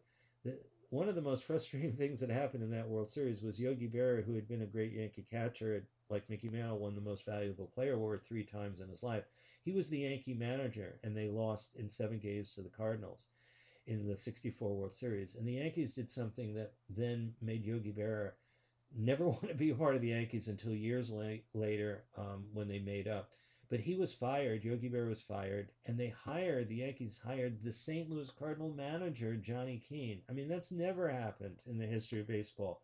You might fire a manager because maybe you felt that they could have won and they didn't, but you don't hire the opposing manager as the New York Yankees. And to do that to a person like Yogi Berra was unforgivable. Eventually, Yogi Berra wound up, I shared this a little bit before at so many podcasts ago. He eventually went on to coach the New York Mets, who was part of the Mets winning in the 1986 World Series, and that spectacular series where they came from behind to beat the Boston Red Sox and win the 1986 World Series. So Yogi Berra was a part of that, and eventually he then came back into the Yankees at a future point in future management. But that was the worst thing about for New York Yankee people. Like, they couldn't believe that at the end, not only losing the World Series, okay, well, the Yankees lost, they came close, but then to fire the great Yogi Berra and to hire the opposing manager was an unbelievable insult to anyone who loved the New York Yankees or just sports in general, and just like behavioral kind of things. I mean, talk about management of a team like the New York Yankees to make a decision like that. And even as a 14-year-old, this was like growing up with heroes like Mickey Mantle, Yogi Berra, Whitey Ford, these different people in the New York Yankees. To treat somebody like that was like a horrendous kind of thing that eventually leads to karma, leads to some kind of a boomerang, and that's what it was. But at any rate, we do have Yogi Berra because of his yogiisms. It ain't over till it's over. It gets laid early out there, and it's deja vu all over again, and so many other things. As I shared before, for 17 years I did a sun sign calendar project with a company called Workman Publishing out of New York, and that happened from 1984 to 2000, and it helped me to have the finances to publish Welcome to Planet Earth for 20 years as a newspaper and a magazine. And then eventually they were the company in New York City that published the first yogiisms of all these different things that we all look at now, and everybody in politics and reporters will often say, well, it ain't over till it's over, and they'll quote Yogi Berra, but they won't even understand a lot of the things that happened in New York and why Yogi said the things that he said. There's all these logical reasons that he explained in that first book of why he said those things. They all had merit, they all had logic, but they sounded weird. So now we often use these sayings, and actually there was a lot of purpose and a lot of meaning to. It's just the way he used his language and the way he said things, and he became really an icon that's still, even though he's passed away, a remarkable figure in our history. So, having said that, many blessings to all of you. And next time, podcast 76 will probably be back. I'm not 100% sure which direction, but I'll probably do part 5 of the Soul Awakening Astrology 2021 Beyond. I want to get into Neptune going opposite the U.S. Neptune and squaring our Mars. That's coming up in the spring here several times this year. It's not going to be an easy year for our country with their leadership, with the balance in Congress and so on, split down the middle. To have Neptune for the first time in 165 years go opposite our Neptune, it brings up the whole, and I was just reading about this, I'll probably bring it into the next podcast if I do that, about bleeding Kansas, those years of 1856. If you add 165 years, the Neptune cycle, you get 2021. So 1856 to 1860 and 1861, the 4 to 5 years leading into our Civil War, that's where we're at now in terms of Neptune is back in that particular position, re-triggering that. So we don't want history to repeat itself. I shared a couple podcasts ago that Jupiter has an exact 83-year cycle, because while we generally tend to think that Jupiter is a 12-year orbit, it's actually 11.86 years. And so every 83 years, Jupiter, day by day, makes the same stations, the same retrogrades, and it's in the same position every 83 years apart. And I wrote that article about is history repeating itself, where Jupiter has its 83-year cycle. And I gave evidence that 1937 and 2020 were connected. Now, this year, 2021 is connected to 1938, which had a lot of events leading up to World War II. And then 1939, if you add 83 years, you get 2022. So when we have those 3 Pluto returns for the United States, we also have Jupiter repeating itself exactly day by day where it was in 1939. And of course, we know September 1 of 1939, Hitler invades Poland and World War II starts with all the devastation that brings. So while I'm not saying Jupiter has to be bad, it doesn't.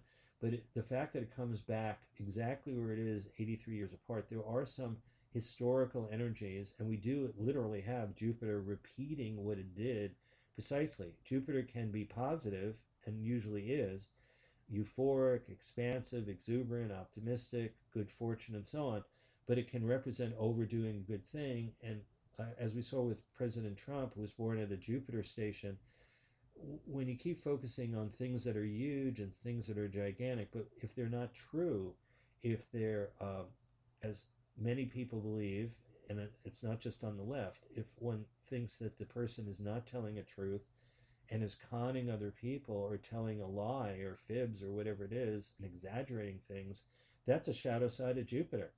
And the President of the United States, the former president, was born with Jupiter not moving. And again, as I shared too, Nancy Pelosi has the Jupiter exactly opposite his Jupiter. She has Jupiter at 70 plus of Aries, he has Jupiter at 70 plus of Libra, and we know that they're at loggerheads and always have been. Hence the second impeachment, where we're about to go on February 9th when Vesta's opposing Neptune for the second of 3 times. So we've got incredible astrology, a dangerous year. I will share more about how Neptune opposes our Neptune, that the last time it happened was the time period when Kansas, which eventually became a free state, as opposed to Missouri, its next door neighbor state that had become a slave state, I think it was 1821.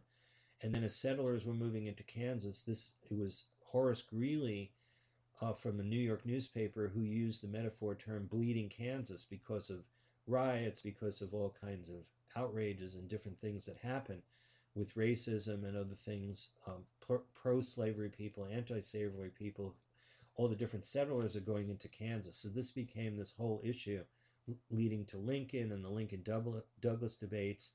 And then eventually what that led to was Neptune which had been discovered in 1846. In 1861, Neptune hit the 30th degree of Pisces, and we're going to. I mentioned that last time in the podcast about Russia.